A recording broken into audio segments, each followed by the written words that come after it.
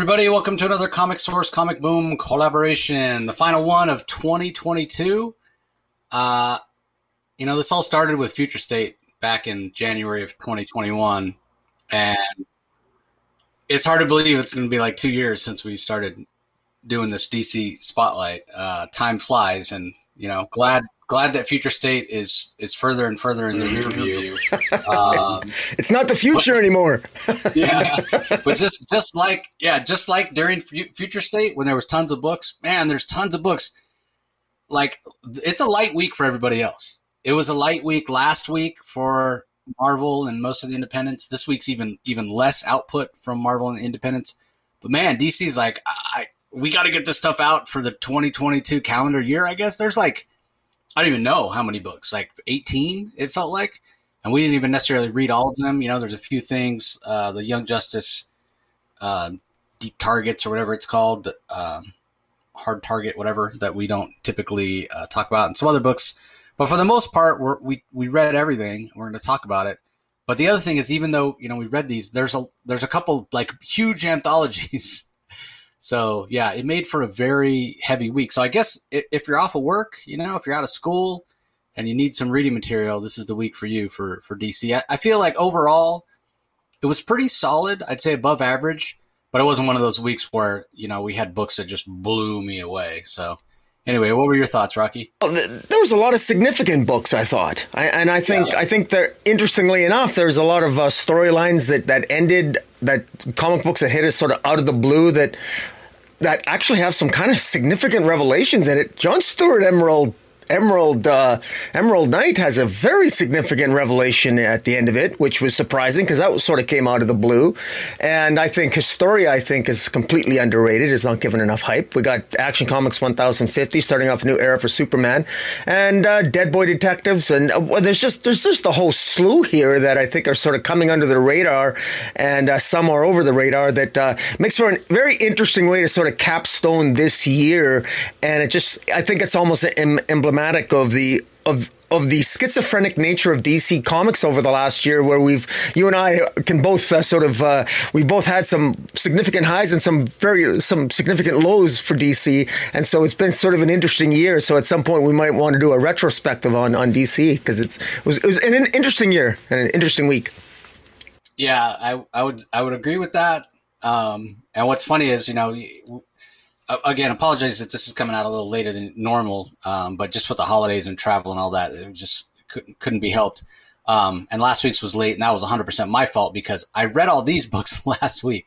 So I had like refreshed my memory and kind of skimmed through them. But let's go ahead and get started. First book we're going to talk about is another of the Sandman Universe books. It's Dead Boy Detectives #1. It's from writer Pornsak Pichetshote. Jeff Stokely is the artist. Miguel Muerto does the colors. Hassan Otsman Elhau on lettering. We see the witch that we saw in the Nightmare Country.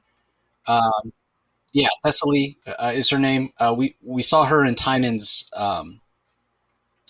Nightmare Country book title recently, and so I suppose you could think of that issue as sort of a backdoor pilot to this. Now, the Dead Boy Detectives aren't new characters. That being said, I've never read anything of the Dead Boy Detectives. I enjoyed this well enough. I think part of the reason that I enjoyed this so much is I just I'm a fan of Pornsak.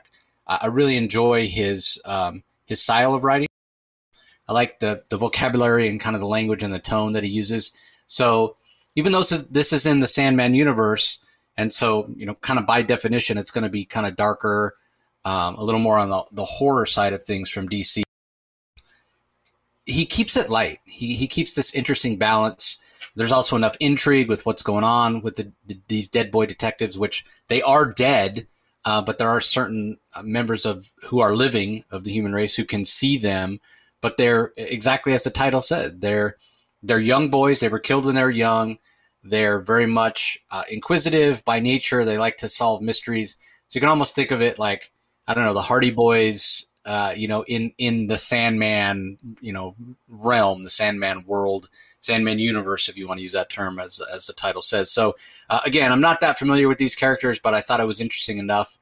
And Pornsack's leaning into some of his Asian roots, I suppose, because we're going to get what looks to be some ghosts and some mythologies from some Asian countries, if you will. So, in fact, one of the main characters here who shows up, and unfortunately doesn't survive the issue, is talking about the way that Thai people see ghosts, Taiwanese from Thailand. And so I found that interesting. I don't know much about that. I don't know how much Thai ancestry Pornsak has. I know that he has some Japanese ancestry, but it's nice to see other mythologies brought in here. So I thought it was solid. I thought the art by Jeff Stokely very much suited the tone that Pornsak was going for. So overall, I thought this was pretty solid, a good start, and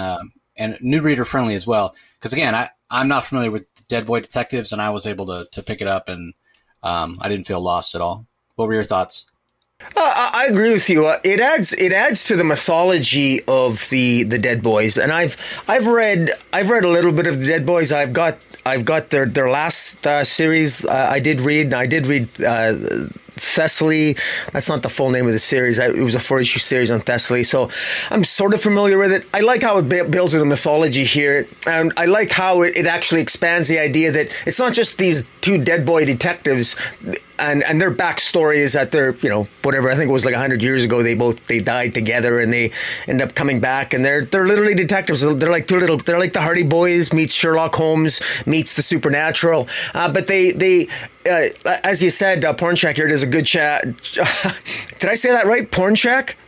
Pornsak. Sorry. Pornsak Pizza Choke. I love saying his last name, Pornsak. So yeah, imagine going through life with that name. That's a horror show right there. But but no, it's all good. He does a good job here. Like I say, new reader friendly, and the idea that incorporating these are different ghosts. There's actually, it's almost like a miniature group of detectives. They have their own little it reminds me a little bit of just a small little just a teenage gang that they happen to all be dead, ghosts in their own right from different mythologies, from different countries, different cultures, and they're going to have to solve a murder mystery of the supernatural. And I think the characters are well-rounded, or work kind of well. It took me a little while to get used to the art, to be honest. I thought it was off. I wasn't prepared for some reason. This is a jarring artistic change for me from what I'm used to seeing how these characters drawn. I can't remember the previous artists that had drawn them, but by the time I finished reading this story, I was on board, and I'm definitely going to be on board for this moving forward. So people who like the supernatural, if you like Sandman, if you like good mysteries, this is it. And it was a pleasant surprise. I mean, Sandman is always a pleasant surprise. It's rare that I read a bad Sandman anything, quite frankly. Anything related to the Sandman Presents with DC, they always seem to do a pretty damn good job. So, kudos to Pornsak, and apologies for laughing at the name. Yeah, I feel like any writer that gets the call to be on a Sandman universe book is like, oh my God, Neil Gaiman, everybody respects him, looks up to him, and so everybody's bringing their A game when they get on a Sandman book. So, all right, Batman Beyond the White Knight, number 7 is up next.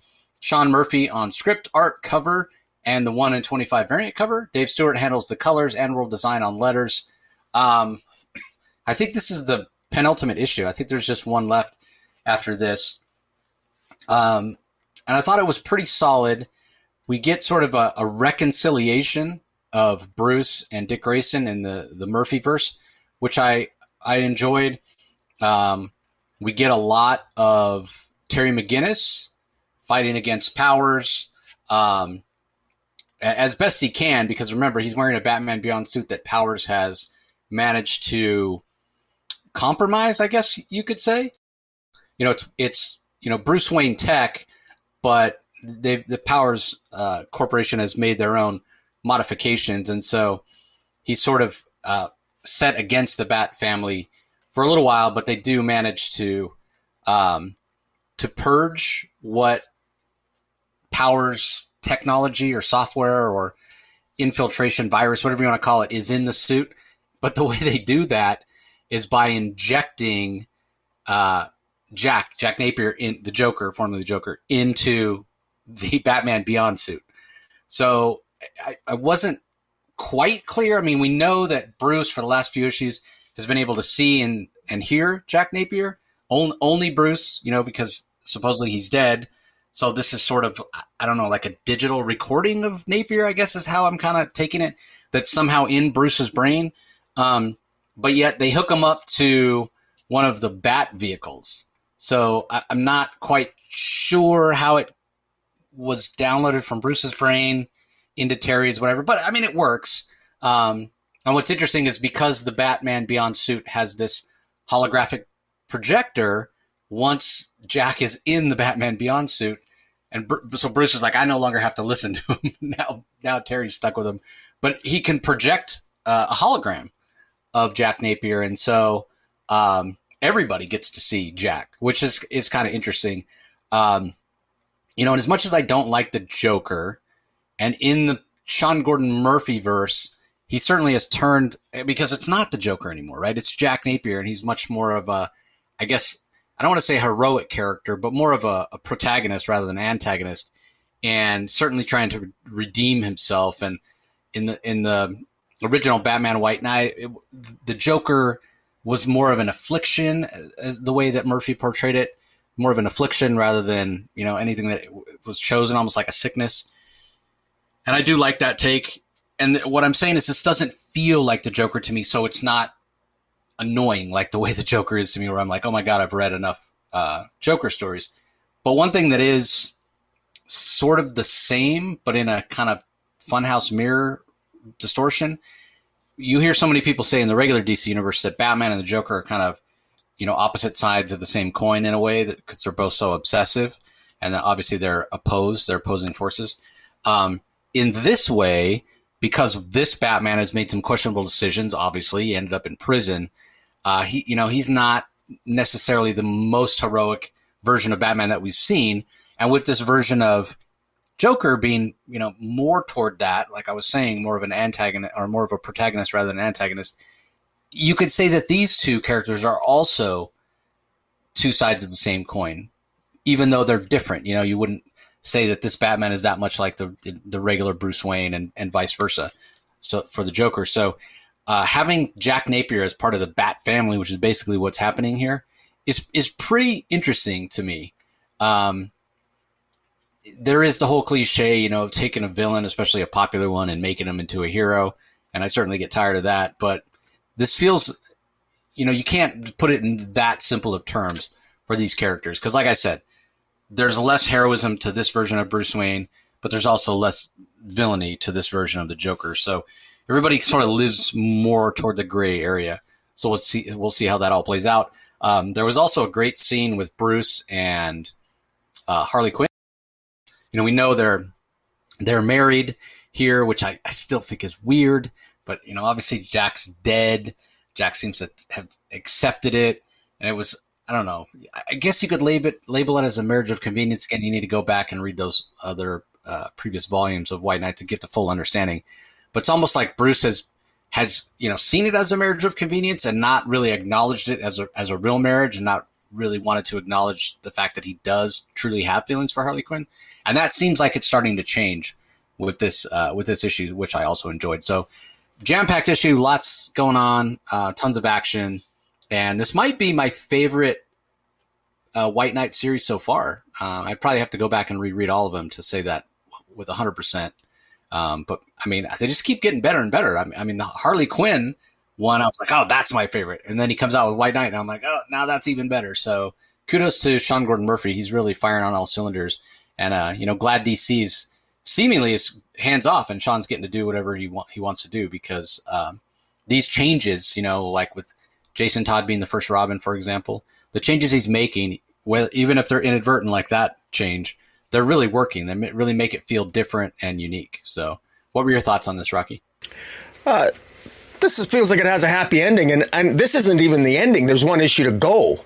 And this actually feels like an ending to me. I mean, it was even an inside joke in the comic where on the final page of this, it looks like they're walking toward the screen like in an action movie with an explosion behind them, except it's minus the explosion. And I like the fact that this feels like we're heading toward a happy ending here, and it doesn't feel forced. It doesn't feel, this doesn't feel Deus Ex Machina. Sean Gordon Murphy's done a really good job here of the plotting in this story. The plotting in this series has been excellent. I've enjoyed it. It actually was believable to me. I thought it contained a good emotional moments for all the characters, to Harley, to Batman Beyond, to Bruce Wayne, even Joker, and even the offshoot series with Jason Todd and the new character Gam or whatever her name is there. Nightwing and Barbara Gordon. In fact, you could even put Sean Gordon Murphy's Nightwing and Barbara Gordon against Tom Taylor's Babs and Dick Grayson any day of the week, because there's a great scene here between Dick Grayson and Barbara Gordon. And in fact, well, I don't want to spoil issue 100 of Nightwing. Suffice to say that people might be looking back to this issue if they want to get some Dicks and Babs love. But in any event, I digress. Suffice to say, this has been a good series. This is I like where this is going here. I love Harley. This is my favorite version of Harley, because this is a Harley that is kick-ass. And you could tell there's a little bit of insanity in her that she reels in just enough, and Bruce Wayne is screwed up and flawed enough, just enough to maintain some degree of he's a far more interesting Bruce Wayne because he's more flawed. And sometimes when you're flawed, sometimes you make a mistake, you're always paying the price. And this is about a Bruce Wayne that has paid a price. All the characters here, they've grown, they've evolved, and like you said, this is like the fourth, I think, Sean Gordon Murphy series, and it only keeps getting better and better. There's something to be said about a Murphyverse, or when a writer gets their own universe and you don't let other people mess with it and you leave it just for that writer. Maybe that's something that DC should work on, because I don't want anyone else other than Murphy to be writing anything in his Murphyverse here. Or if he's gonna go with anybody else, maybe let him handpick the person. But anyway. Well, yeah, I mean, on that point, you mentioned I guess it was a 2-issue series, right? With Jason Todd, Red Robin, and Gann. That was somebody else, right? So keep in mind that Sean Gordon Murphy, he started his career as an artist, and I think when they agreed to give him White Knight and let him write and draw it, he brought on somebody to script. And if you're not familiar with that term, it means Sean was plotting and he was laying out the story, and he's saying, in this panel, this is what happens, in this panel, this is what happens. But he had a more experienced writer who was actually writing the dialogue, just to make sure, or helping him with the dialogue, just to make sure everything flowed, somebody with a little more experience. And now I don't think Sean needs that anymore, because he's got his feet under him, as Rocky said. Yeah, this is the fourth one. But yeah, that other person obviously was breaking story and breaking panels and whatnot with Sean, and Sean trusted him enough to give him that 2-issue Red Robin and Gann series. And if I wouldn't have known better, I would have thought that Sean wrote it. I mean, it had the same tone, and it fit perfectly. So yeah, I say that to say, generally, I agree with you. I hope that they leave this just for Sean Gordon Murphy, which it seems like DC's headed that way, right? Like with Deceased, Tom Taylor's the only one that's done any of that. We've had DC versus Vampires. It's a pretty small group, Tynion and Rosenberg. And then I think when Tynion left, Alex Packnadel came on. So yeah, it's good to keep it small, I think. Yeah. Dark Knights of Steel with Taylor as well. Yeah. It's a good point. So, all right, let's move on. Next book we're going to talk about, Batman Gotham Knights Gilded City Part 3, which is a tie-in to the video game. Evan Narcisse is the writer. Abel is the artist. John does the colors. A bunch of these one-name artists. Steve Wan's on letters. I don't play the video game. I have no idea how well this ties in or not. It is telling a story in 2 different timelines back in the 1880s of Gotham City, or 1840s, I should say, 1847 it says, with the Court of Owls, and then also in present day. I got to say that I'm vastly more invested in the old school 1847 storyline. That being said, it does suffer from something I've complained about in Detective Comics, certainly in that annual, where it's like, man, so Bruce wasn't really the first Batman. We're getting all these, precursors to Batman. And I get it. It's fun to go back and tell a story of a version of Batman in the Old West, as it were. But it does, as I've said when I talked about the Detective Annual, it does kind of lessen the speciality of Batman. Why didn't Bruce become Batman? Because these other characters that were inspired by bats fighting back in the day made it seem like when that bat came through the window, it was like, oh, Eureka. And obviously we know because all this stuff is retcon. So we do find out who the big bad is in this issue. And it makes me wonder if he's the big bad in the video game as well. I would assume so. When you're talking about a villain who can, span that nearly 200-year timeline from Gotham City in 1847 to Gotham City in present day, hey, it's Vandal Savage. So not a bad choice for a villain, I suppose. But again, the current storyline is just kind of meh for me. So what'd you think? Well, I thought finally the writer Ivan Narcisse finally revealed some information here, because I sort of threw out the comment, I think, earlier that what's the name of the Batman of 1847? Who is he? What's his name? And I guessed because on one of the covers of the second issue, it says there's a wanted poster that says Runaway on it. And it's confirmed in this issue, yeah, his name is Runaway. So this Batman character, it's actually not Batman, but it's a character that certainly looks like an 1847 version of Batman, but it's called Runaway. And it's established in this issue that this Runaway character, last issue, this Runaway character helped a number of other people overcome like a zombie attack. And it's revealed in this issue that the Court of Owls, which is in its infancy in 1847, is trying to resurrect the dead and commune and resurrect the dead in 1847 Gotham.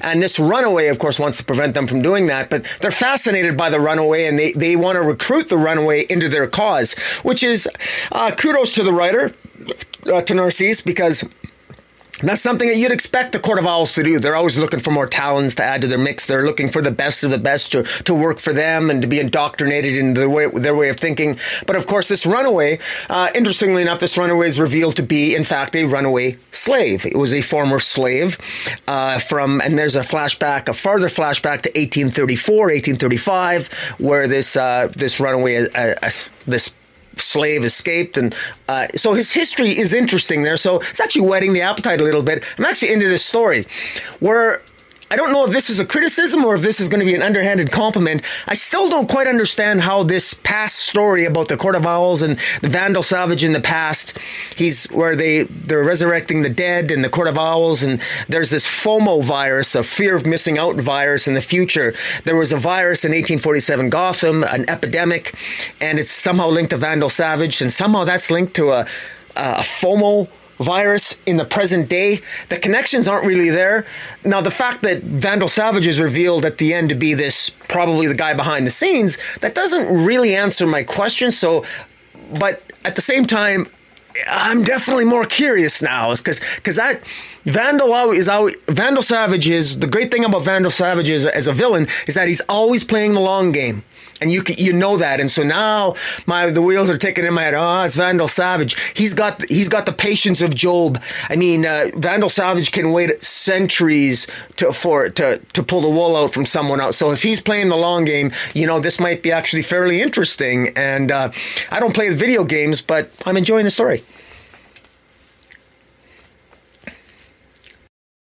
Yeah, I feel like the way that it might tie in, the only thing I can think of is whatever the kind of snake oil, stuff that they were selling to people that eventually kills them, and then they kind of rise up like zombies, for lack of a better term. Maybe somehow that was changed or adjusted, or whatever. It's the precursor of this FOMO virus. Yeah, you might be right. They say the FOMO virus takes people's self-preservation instinct away. So zombies, of course, don't have a self-preservation instinct. So maybe that's, I don't know.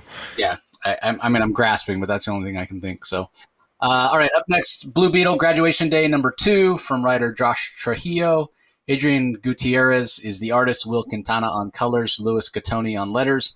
I encourage everybody to go back and listen to the episode, the interview I did with Josh.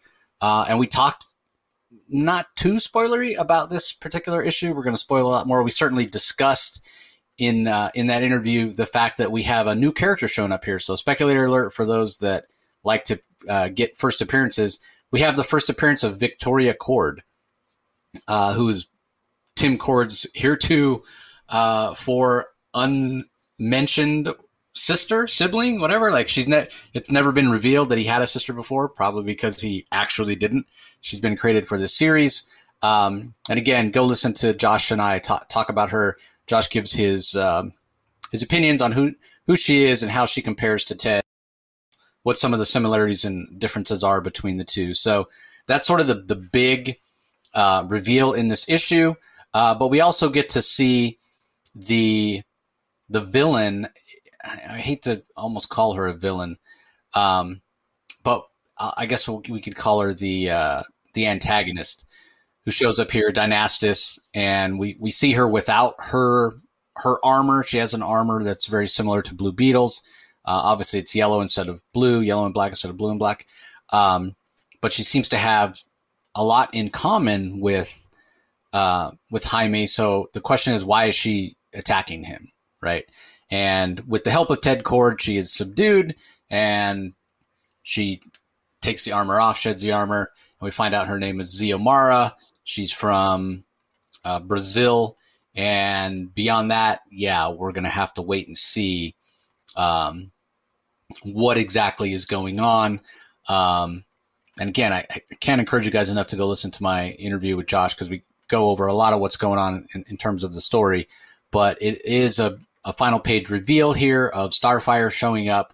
We know Jaime's kind of been put on the sidelines by the rest of the Justice League, with the Reach supposedly on their way, and Jaime's feeling kind of left out. You know, his parents haven't sent him over to Palmera City to work at his aunt's diner. He's not supposed to be being in costume. So he's feeling pretty down. And for Starfire to show up and say the planet's preparing for war, Jaime, you know, you're the only one who can stop it. Well, it sounds like he's not going to be sidelined as Blue Beetle much longer.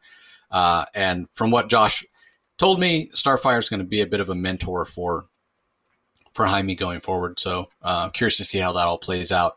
Last thing I'll mention is the Adrian Gutierrez art. Very bright, very colorful. I mean, the brightness would be the colors by Lucas Gattoni, or Will Katana, rather. But Adrian Gutierrez on the art does a fantastic job. Very dynamic, bit of a more youthful style, you know, almost cartoonish at times, but it really works for the tone of the story that they're telling here. So I thought this was solid. What do you think? This felt very action-packed. It felt like it was always active. And the colors, you're right, the colors are fantastic. Really great on the colors. I liked the art. I thought the colors just popped off the page. This was kinetic. This felt like a fast read to me, despite it had a good amount of dialogue, but I love Ted Kord. I love Victoria Kord. What a debut. She looks like quite the, I thought she looks actually kind of, oddly enough, an attractive, corporate-esque kind of woman there. I love her Blue Beetle brooch that she has on her stylish sort of, she's got a great fashion sense here, just beautifully drawn. This character, Xiomara, I'm really curious to see Xiomara exactly. You know, she has her own beetle. I'm not super knowledgeable when it comes to Blue Beetle, so I'm a little bit, with this Reach about to invade the planet. I don't know if I agree with the Justice League. I thought that was sort of a foolish, almost a dumbfounded move to take Jamie Reese off the table by, he's got a connection to the Reach. Why would you take him off the table and tell him to go back to work at his mom's diner? What the hell is that about? Like, that to me, that was a plot point that didn't quite make a lot of sense to me. I'm very happy to see that Starfire shows up at the end of the issue to basically, hopefully, as you sort of give a little bit of a spoiler alert, Starfire will be somewhat of a mentor. And I think, Starfire does have that she is an alien. She's familiar with the most of the alien races in the galaxy. She's got a very eclectic background herself. She's an interesting choice for Jamie Reese as a mentor, and actually I think is an inspired one, quite frankly. I really like that idea. Makes it more interesting. Plus, Starfire is hot. She's beautifully drawn. Her definitely is a different style. Artistically, this is a very more of a stylistic interpretation of Starfire, but the hair looks crazy as well. But it's fun. This caught me by surprise, this issue. I wasn't expecting to enjoy it. And I don't say that in a bad way. There were so many comic books just saying, I thought I was going to end up skim reading this, and I didn't. I took my time. I wanted to take my time. I slowed down. I enjoyed it, and I encourage people to pick this up. This was a really nice. I think I'm gonna graduate reading Blue Beetle. Yeah, I mean, Jaime is an interesting character. I'm kind of the same way, as you, in terms of not being that familiar. I didn't read any Jaime Reyes until the New 52, and then I think I read the first 12 issues, and I honestly don't really remember anything other than he was going to high school, he was living with his family, so it wasn't super memorable. I'm going to ask you a question, if I can, on this, because the only thing that I had mixed feelings about, and this probably shows my bias, but I felt taken out of the story a little bit with all the Spanish. There is, I should mention that for people who are watching, we get preview copies, and we got both an English version copy and a Spanish version copy of this comic.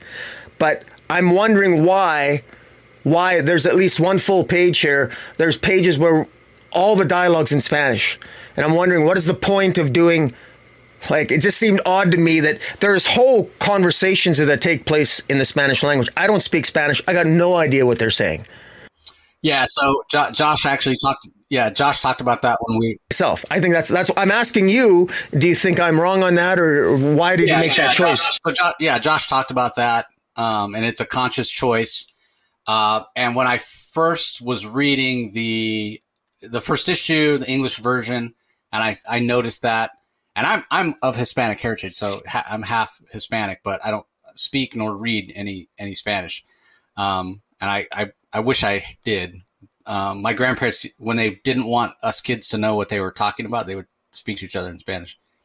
And my mom, who's the one that's her ancestry. When she was little, she could speak Spanish and understand Spanish because her grandmother only spoke Spanish. But then over the years, she kind of lost the ability to speak it. She can still kind of understand it.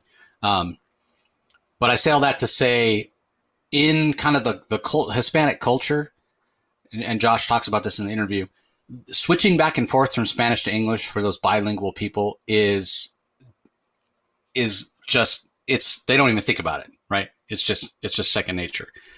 So I kind of I get what you're saying, and I understand, because it's like, man, when I read something, I want to read it all. I want to understand it all.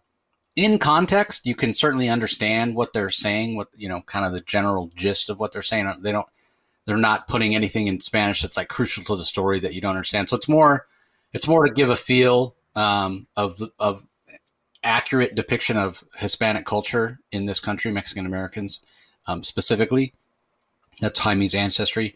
So that's kind of and how they switch back and forth. So that's where it comes from. And again, Josh talks about it in the interview if you're curious. But I do see your point, right? Like, it's like, man, do I need to go and type this phrase into Google Translate so I can understand exactly what they're saying? You don't need to really, I don't want to say waste your time, but you don't need to take the time to go and do that, because you can see by the body language and by the context of what's happening in the story, you can kind of understand what's going on without necessarily translating it. But you can if you want. But that being said, I hope it doesn't turn people off. I could see that happening. People going, I bought the English version. Why am I getting Spanish? Like, man, if you grew up where I grew up, in California, Central California, or if you live in Southern California or Arizona where I live now, or Texas or whatever, it's like, man, you hear Spanish, constantly. That's just the world that we live in. So that's the point of it, just to try to depict a more realistic. I'm just really interesting. I never looked at the Spanish version of preview that we have, but I'm curious to look at it, because does it flip the Spanish and English dialogue, or is it all in Spanish? I'd be curious. Like, I just don't understand if doing it half and half and then having two versions of it. It just seems odd to me. But yeah, I would guess that the Spanish version is all in Spanish, because I know they're selling that south of the border, as it were. So anyway, all right. Up next, we have DC Horror presents Sergeant Rock versus the Army of the Dead #4 from writer Bruce Campbell. Eduardo Risso is the artist, Christian Rossi on colors, Rob Lee on letters.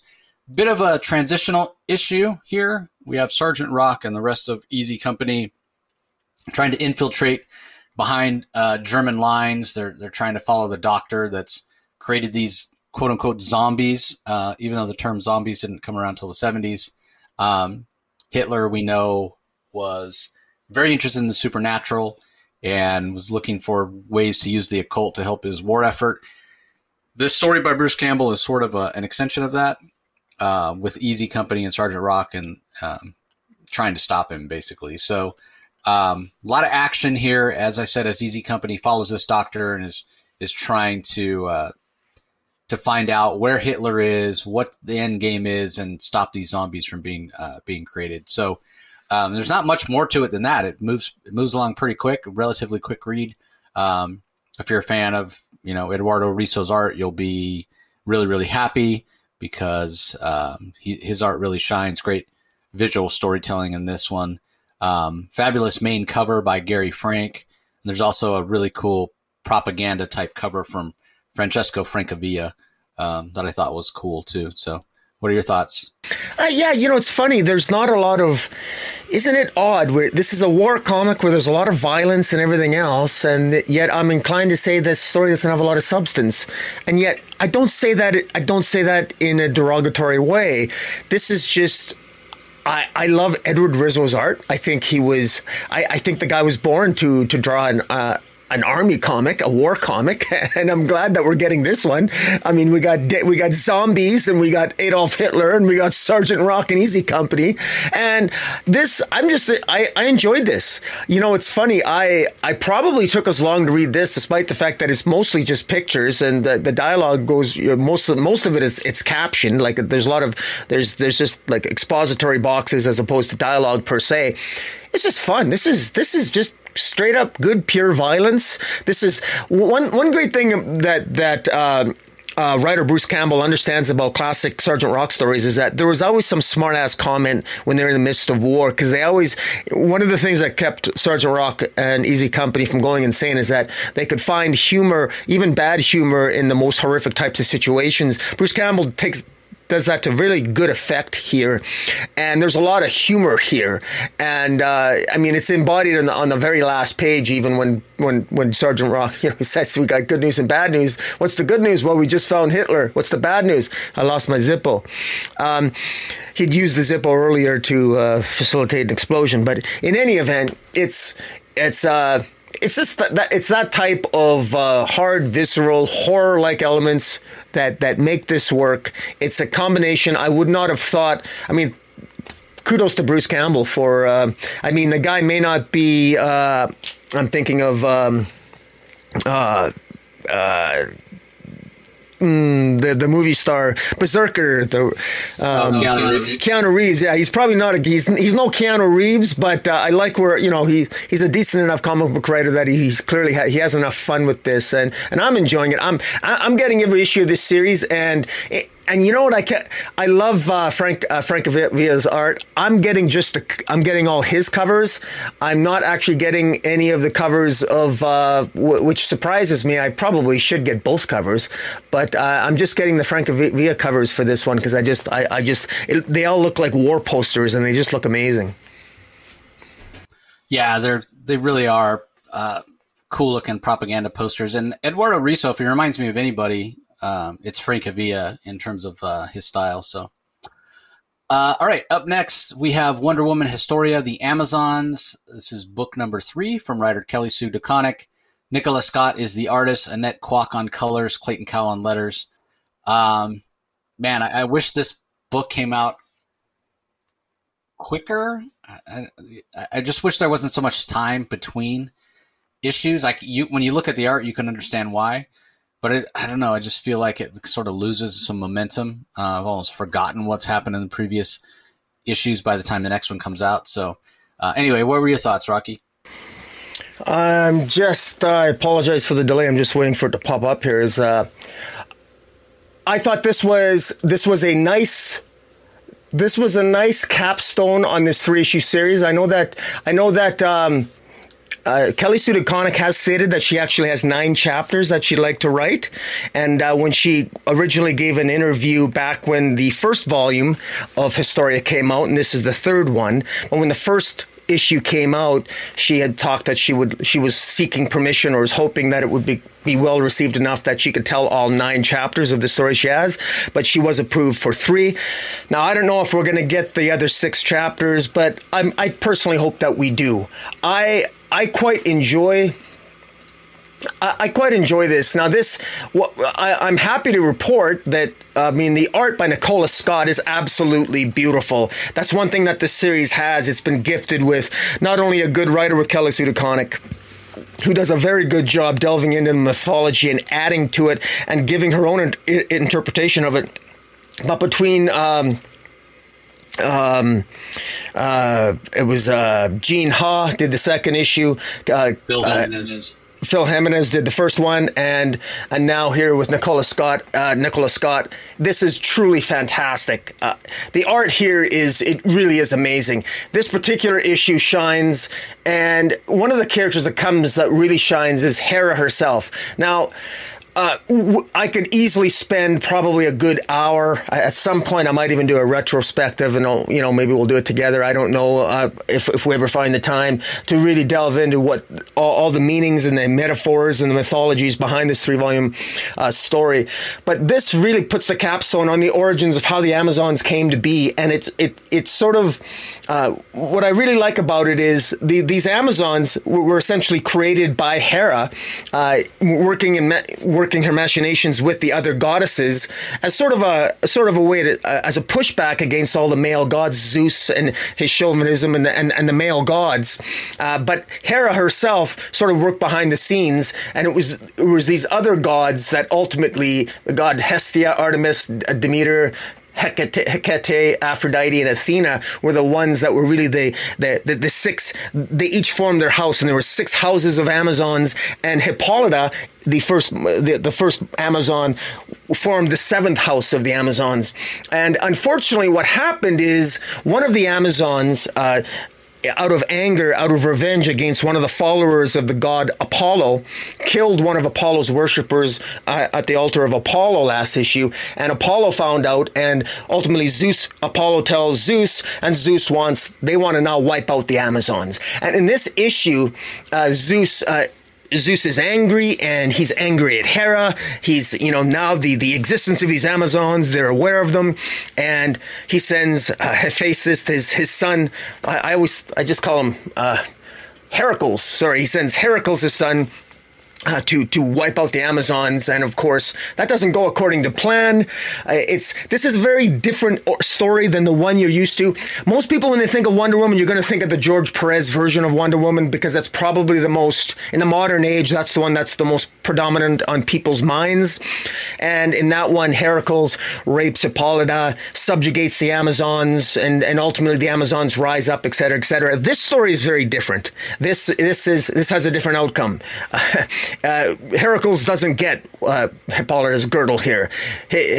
Heracles is soundly defeated by the combination of all the goddesses that make up the patron goddesses of the Amazons, and the Amazons hold their own against the gods, and it was through the machinations of Hera that the Amazons are not wiped out.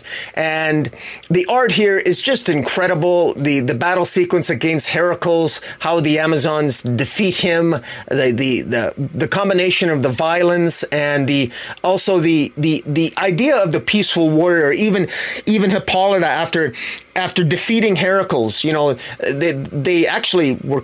dismembered him. They absolutely obliterated Heracles, but they actually did so out of a sign of respect, because they're dealing with the god himself, and they felt, well, holding back against the god, you don't insult the gods. And so Zeus himself wants to wipe out the Amazons, but Hera, the way Hera herself uses the vanity of the male gods against them, and the way that they manipulate, they send the one god, Dionysus, who is sort of like the god of drama, and he loves actors, and Dionysus loves the Amazons, and he loves the way that they're good at theater. And Hera has Dionysus lie to Apollo, use Apollo's ego against them, and Apollo wants to wipe out the Amazons, and Dionysus says, well, I'm sure you want to wipe out the Amazons because they want to die. They want to die. They want to die in glory. You don't want to deprive them of that, do you? And of course, Apollo does. So Apollo doesn't want to kill them. So that's their. It's like using reverse psychology. Tell Apollo the Amazons want to die for glory, and then Apollo, through Zeus, will deny them the right to die. And so ultimately Zeus punishes the Amazons by caging them on Paradise Island, where they can never leave and they can never infect the rest of humanity. And so now that's their cage. Zeus resurrects all the Amazons as punishment, resurrects them, even the ones that were killed, and traps them on Themyscira, traps them on Paradise Island, where they can never leave. And ultimately this ends with the birth of Diana. And we know that Diana will be the first Amazon to actually leave Paradise, but that is a story for another day. And that's really the Cold Notes version. There's so much more I could talk about, but I love the themes here. I loved the art. I loved the mythology. I thoroughly enjoyed Kelly Sue DeConnick's new way of looking. It's like she looked at the Amazons and their history through a different set of glasses. It was beautiful. She looked at it through a different lens, and she gave her own interpretation on it. And it actually, in my view, it propped up the Amazons. It made me feel more respect for the Amazons, for the mythology. It possessed a degree of verisimilitude that I think the original origin lacked. Quite frankly, I think it propped up and it exemplified the arrogance of Zeus himself, and not in a man versus woman way, but just in terms of the arrogance. Just Hera herself is quite devious here too, in the way she manipulates Zeus, and the way that Apollo is manipulated, and the way that Hera plays the gods against each other, and the way even Hippolyta uses the gods and puts forth her case to Zeus to preserve the Amazons and to save them and not to wipe them out. And the manner in which it ends, even symbolically at the end, when young Diana is born of clay, and there's a coin at the end, the coin representing I think the link to man's world, coin being the currency of mankind, of men, and symbolizing that Diana will be the currency, will be the manner in which the Amazons one day will reconnect with man's world. I thought it worked very well. Artemis writing the name of Diana in the sand at the end. Beautiful. This thing was poetic. This was beautiful. I can't wait to buy the hardcover for this. I think as a hardcover, this would be, all 3 volumes are beautiful, but man, this is extremely impressive. This is what I want. This is how good Wonder Woman could be if you take the time to really put your heart and soul into it, like Kelly Sue DeConnick has. And I can't sing its praises enough. So what do you think? Yeah, it's interesting. They've all been really good. The art in every single volume has been exceptional. I love that we're getting to see different artists give us some of their best work. It is all in service of telling the same story somewhat. And I say somewhat because each of the volumes has had its own sort of distinct feel. And it's hard to sort of pinpoint or put my finger on what the feel of this one is. I mean, this one, to me, it felt like it had more. I mean, it's almost a war between the Amazonians and the gods. So it's sort of different. I think the first 2 volumes, the action was more political. You know what I'm saying? This one, it's more like they're actually fighting. It's actual action. Not to say one is better than the other, but this felt a little closer to kind of what we've seen before in Wonder Woman comics, when we talk about the Amazonians going up against the gods and that sort of thing. So I find that to be kind of interesting in a way. And as much as it's hard to say, this artist is better than that artist or whatever, I'm not going to say that. I will say personally, this is my favorite art. Nicholas Scott's art style is just the art style that I enjoy the most of the 3 art styles that we've had so far. I mean, that's not to put down the other 2 guys at all, but especially when you start talking about Nicola's run for DC Rebirth with Greg Rucka, I really, really enjoyed that as well. So this was just something I knew when Nicola was announced that she was going to be on this book that I was going to love it. And yeah, and that was 100% the case.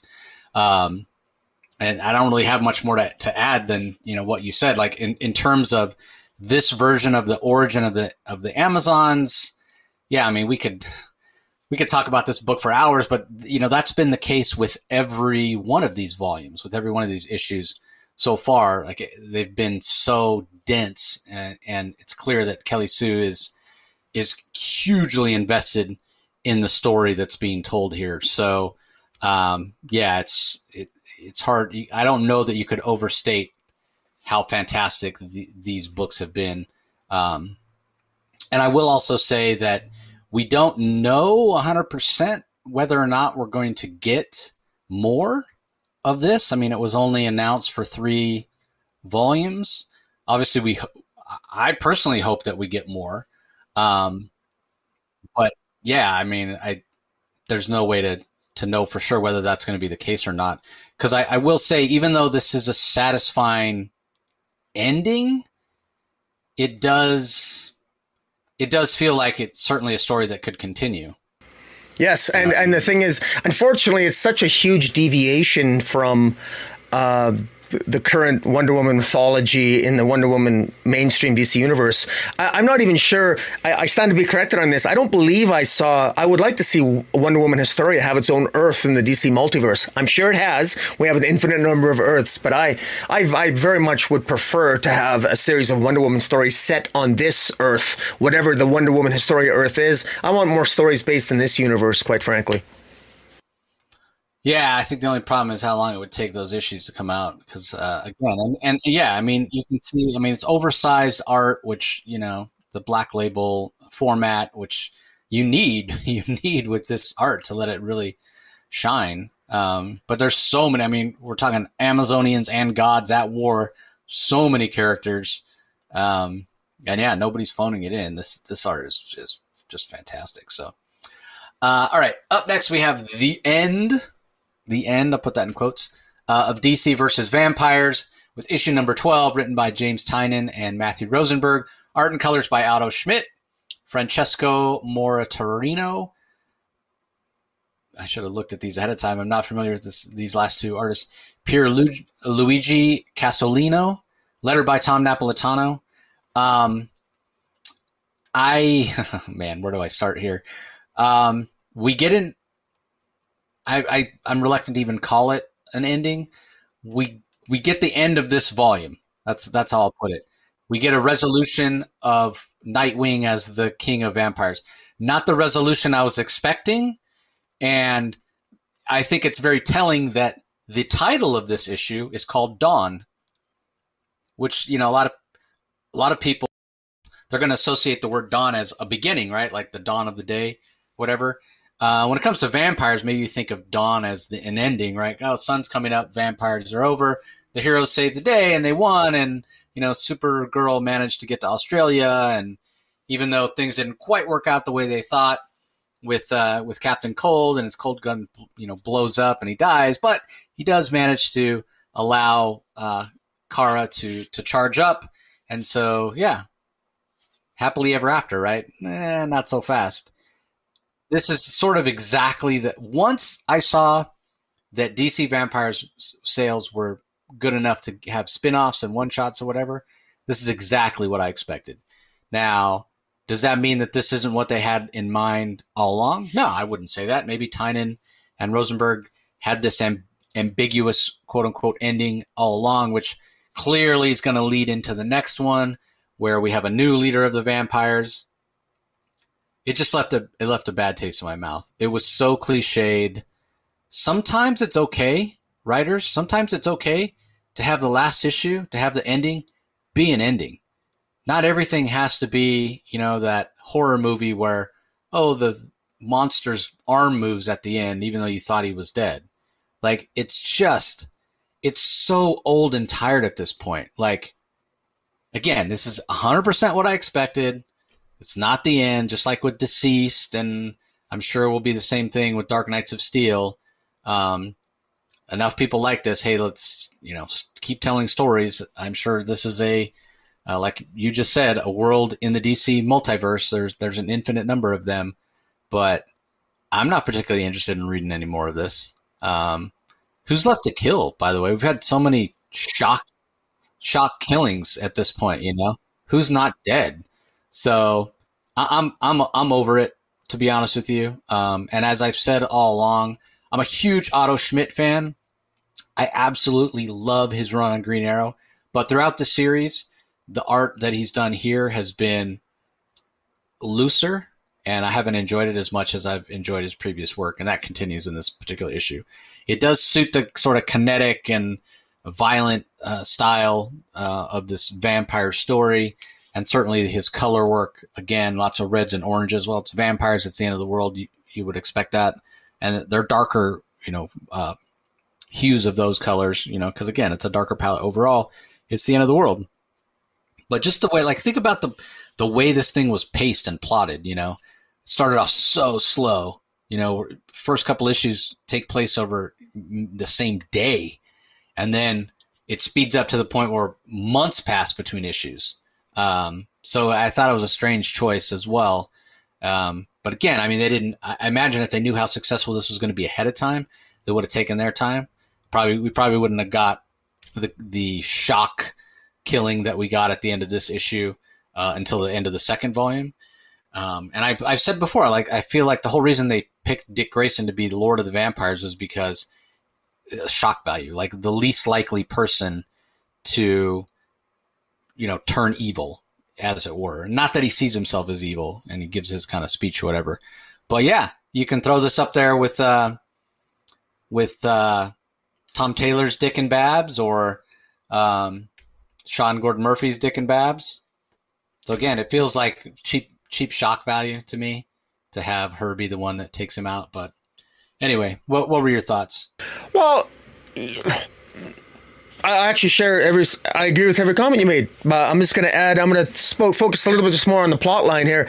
Barbara Gordon was an idiot. What was her master plan? Apparently, Barbara Gordon's plan to defeat Dick Grayson, the King of the Vampires, and this was apparently her plan. Her plan was to sacrifice herself all along, and actually, correct me if I'm wrong, she actually planned to become Queen of the Vampires. She intentionally goes in.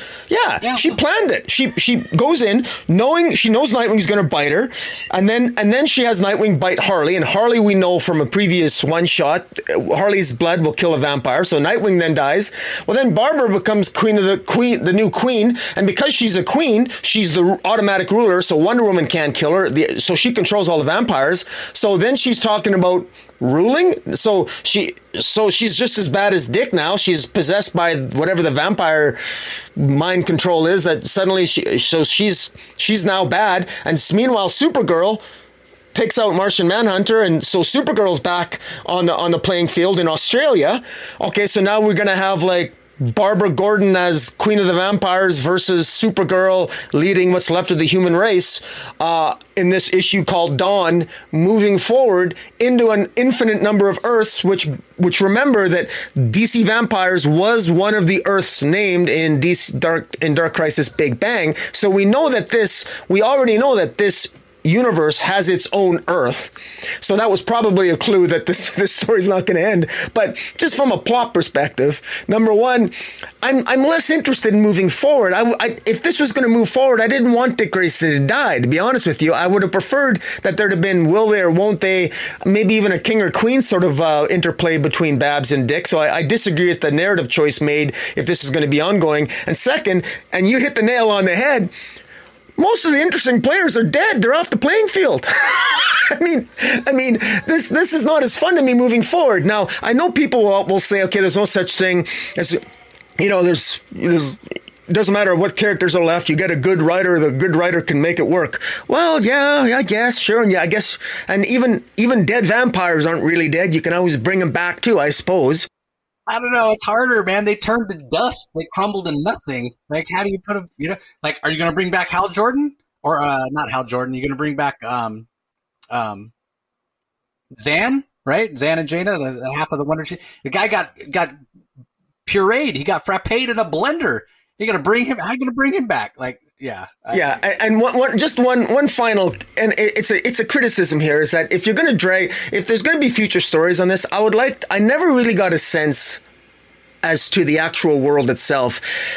Every single issue, whether it was a one-shot or this series or the Black and White and Red series, All Out War, everything had to do with the heroes battling heroes or villains battling heroes and infected battling. And I never got a sense of the larger world proper. I never got a sense. Everything was always so dark and gloomy. And it was just hero versus villain, villain infected versus hero infected versus. And I never really. It wasn't like Injustice where I got a good sense of what's left of the world at all times. It wasn't like Dark Knights of Steel where I feel I'm getting to know the world, the larger world proper, in addition to the interchange and the character motivations moving forward. This very much was just one long battle sequence of two kids in a sandbox playing with action figures, and that's pretty cool. But that's also why I wanted an ending. you know, when I play with my action figures, somebody wins and somebody loses. You know what I mean? So I can kind of sympathize, but I can kind of see DC, like you said, they got something successful here, so they don't want it to go away. So they can always go back to it, I guess. Yeah, it's just. I don't know. There was potential for less cliche, I guess. I mean, at the end of the day, I guess that's my biggest complaint. It's just even the story that we got was just so like I could have seen this coming a mile away. Now, granted, this whole idea of Barbara was always planning on getting bit. That came as a bit of a surprise. I guess. But yeah, I mean, the fact that we didn't really get an ending. Yeah, that wasn't a surprise in the slightest bit. So expect more DC versus vampires going forward, like 100%. So all right, moving on. Speaking of endings and worlds, we know this comic has its own world as well. DC Mech finale from writer Kenny Porter. Baldemar Rivas is the artist. Mike Spicer on colors. Tom Napolitano on letters.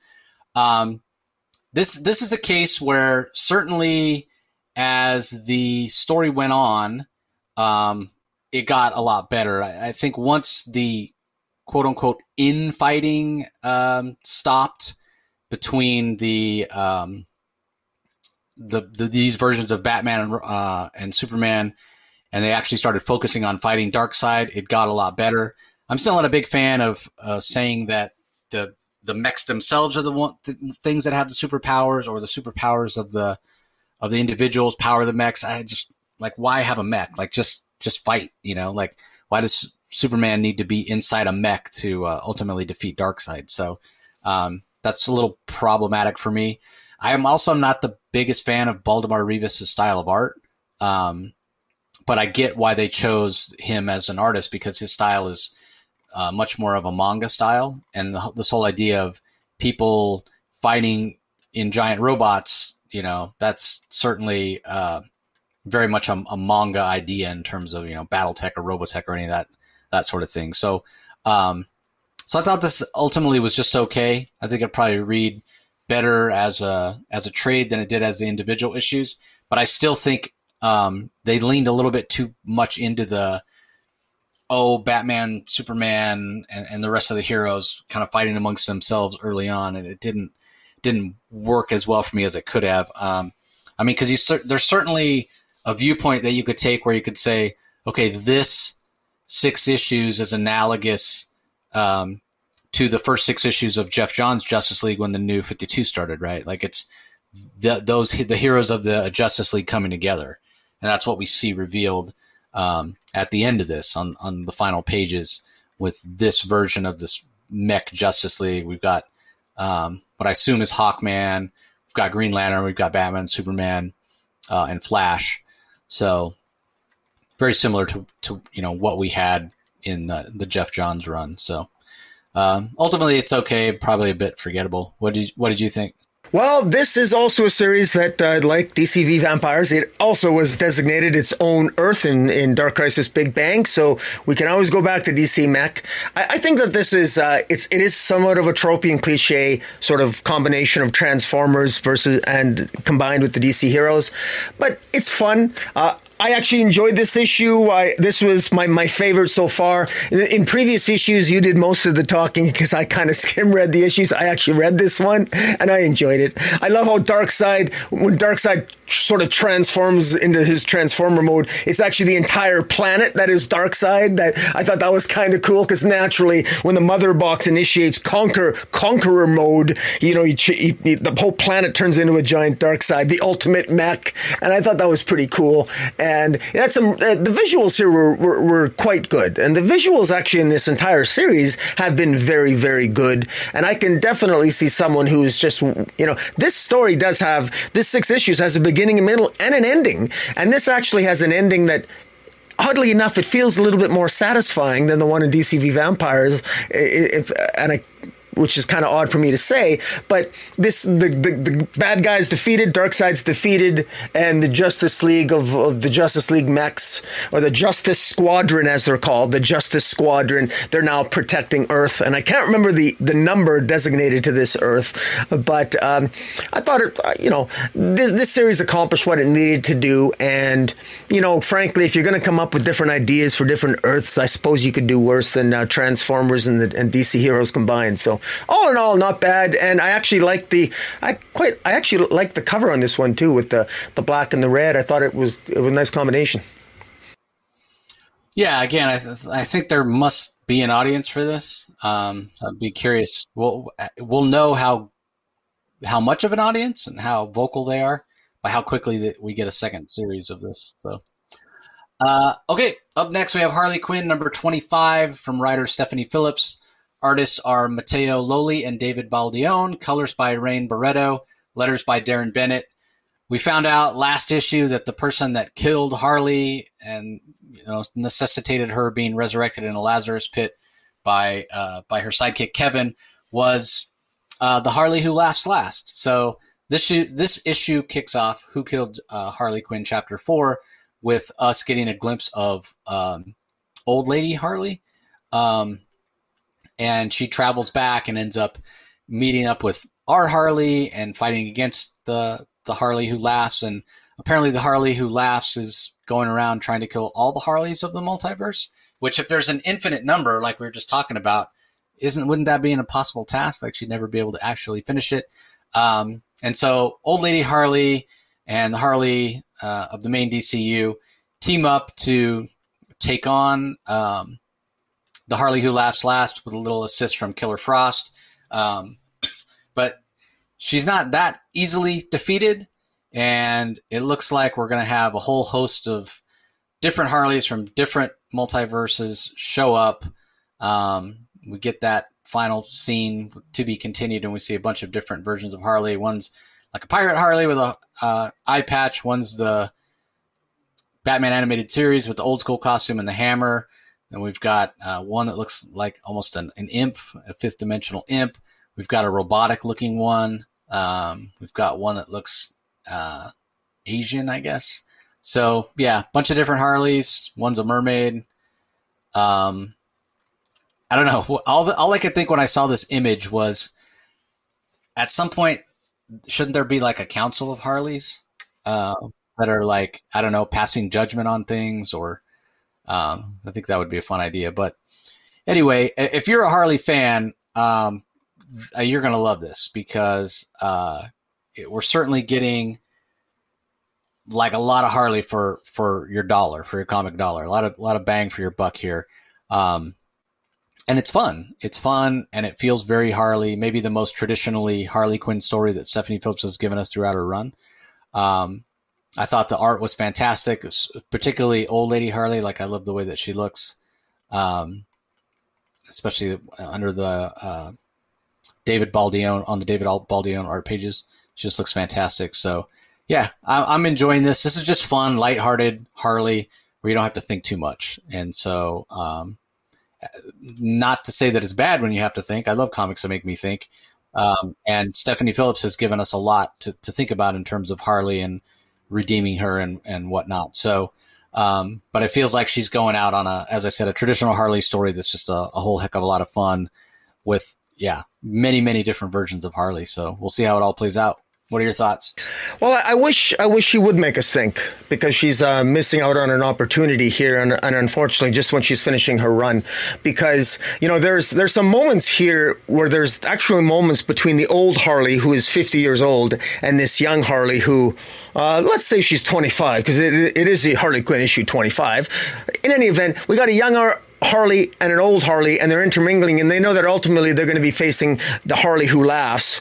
And we know the Harley who laughs is, if it's anything like Batman who laughs, so they, at least our Harley knows that they're going to have their hands full. But at one point, Harley wonders about the other Harleys in the universe, the multiverse, and she says, some of us, we might meet some Harleys who never left the Joker, or some who maybe even never met him. And imagine what we must be like in those other universes. Those questions are posed here, but we're never going to get the answers to them. Instead, unfortunately, everything's played for a joke at the end. And I get it. That's a choice. This is a Harley comic. You can go zany. You can go crazy. But I personally would love a deeper exploration. I would actually like to see a Harley. Now, you and I both know we get all kinds of different iterations of Harley in pop culture as it is, and we've gotten that in the Black Label series with Harleen, and we've gotten that in other iterations and what have you, other Black Label stories. Nonetheless, this is the multiverse that you can play with. You're playing with a multiverse of Harleys, and unfortunately, I think the reason why I'm a little disappointed so far is that the final page, we get all these other versions of Harley, and all we are getting is different artistic renditions of Harley. Okay, we get a Harley Mite, a Bat-Mite version, and then we get like a small infant child Harley. Then we get what looks like maybe a black Harley, and then a pirate Harley, and a traditional Harley, and then a fairy Harley, and a mermaid Harley, and blah, blah, blah, blah. That's all well and good, but those are visual representations. I want character work. I want to get to know these characters. I like that next issue. Yeah, no, I hope we do. I hope we do. And I say that, and it may sound, maybe it's an underhanded compliment that I'm getting. I intend it as a compliment. I don't want to have this be a put down, because I like the idea. I like what Stephanie Phillips has done here, has introduced us. If we're going to get a multiverse of Harleys, instead of just a bunch of Harleys telling the same joke or trying to tell a different punchline, I'd like to see some character work here. And there were moments here between old Harley and our Harley that I thought were particularly heartfelt. And they looked like they were going somewhere, but they were always interrupted by some superfluous action or some other something else going on. And I just thought that there was missed opportunities here. But, again, fantastic art, great action sequences, and there was some good art. There was even some funny dialogue with old woman Harley saying she couldn't imagine a multiverse where she'd ever be caught dead wearing that, and pointing to another Harley, or to the Harley who laughs. And there were some moments here, but I'm still hoping that we get a little bit more, hopefully some more character work, but unfortunately we might not, because it's just too close to the end of Phillips' run. Yeah, I mean, I see your point, and if that's what you're looking for, yeah, we may or may not get it. I'm not enough of a Harley fan to really care if I get character work on the Harley Mermaid version. It's enough. Those heartfelt moments between old lady Harley and regular Harley are enough for me. So, but yeah, I mean, somebody who's a bigger Harley fan may want more. But you would if you had something like a council of Harleys, like I said, and having them play off of each other. So. All right, up next, Tim Drake Robin, number 4, from writer Megan Fitzmartin. Riley Rosmo on art, Lee Luffridge on colors, Tom Napolitano on letters. We get the reveal of the villain who has been killing people and sending these weird ghost-like apparitions against Tim. I'm still not a fan of Riley Rosmo's art. It works better on some series than others. In fact, we were just talking about Harley. I feel like it works better on Harley than it does on Tim Drake. But I do feel like he is settling in on Tim Drake, and this is the best art we've seen on the series so far, kind of the tightest line work and the best storytelling in my mind. And we're also feels like we're getting some good, solid forward momentum on the story with Tim finally confronting this villain. I don't think this is a villain we've seen before. Please correct me if I'm wrong. When he does talk to Tim, he says, "I want to be the best villain. What does the best villain have? Dapper costume, killer name, most of all, worthy opponent." So it seems like he's trying to make a name for himself, fighting against Tim Drake Robin. He certainly has some long hair and some interesting style and clothes, which Riley Rossmo does a fantastic job of rendering this villain. Kind of has this two-tone face too. It's kind of interesting. So I guess we'll find out who it is at some point. I know that this series, it seems to be a bit divisive. I think Megan Fitzmartin is juggling a lot of different things, and it's a challenge. I don't know that she's, I know she's not trying to please everybody. She's just trying to tell the best story that she can. And you're going to have traditional Tim Drake fans that are don't like the fact that he's in a same-sex relationship. You're going to have others that don't like the fact that he's sort of isolated from the rest of the Bat family, or I should say not the Bat family, but from Bruce himself. Because he does reach out to the Batgirls here. He does reach out to Stephanie and Cassandra Cain. So it does feel like overall DC editorial is pushing younger feeling versions of these characters. We Rocky and I have talked a lot about it in the Batgirl series, how young Cassandra and Stephanie feel. And yeah, this is, Tim should be in his early to mid 20s by this point, but he feels very much like, 19 years old. So I don't know if that's a editorial choice or just a coincidence from the writers. Maybe it's just DC's picking pitches that tend to feel more young. I'm not 100% sure, but I look forward to having Megan Fitzmartin on the show at some point to talk about this, hopefully sometime soon. So I know you haven't been a fan of the series. What do you think of this issue? Well, I'm still not a fan of the series. I'm not collecting the physical copies of this, which is pretty rare because I'm, this and there's only maybe 2 or 3 DC series that I'm not getting, and this is one of them. I don't like it. I'm not a fan of the story. I still don't think the story makes any sense. I've got no desire to really try to figure out exactly what's going on. But I did read this, and I actually read this issue twice, and the mystery that writer Megan Fitzmartin is trying to create here it's just not coming together very well. It just doesn't make any sense. It's old school laser print paper with ciphers on it linked to books that this new villain, who frankly looks like a flamboyant gay man from the 70s, which would be in keeping with basically her theme for the entire thing. To what end? And then the floating white discs that I made fun of and joked about apparently make their appearance again, and the floating white discs create an object from one of the books that apparently Tim Drake thinks is part of some mystery. And I don't know, for some reason this guy, this new villain, the best villain, which is, if that's his name, what an unoriginal name. I don't understand.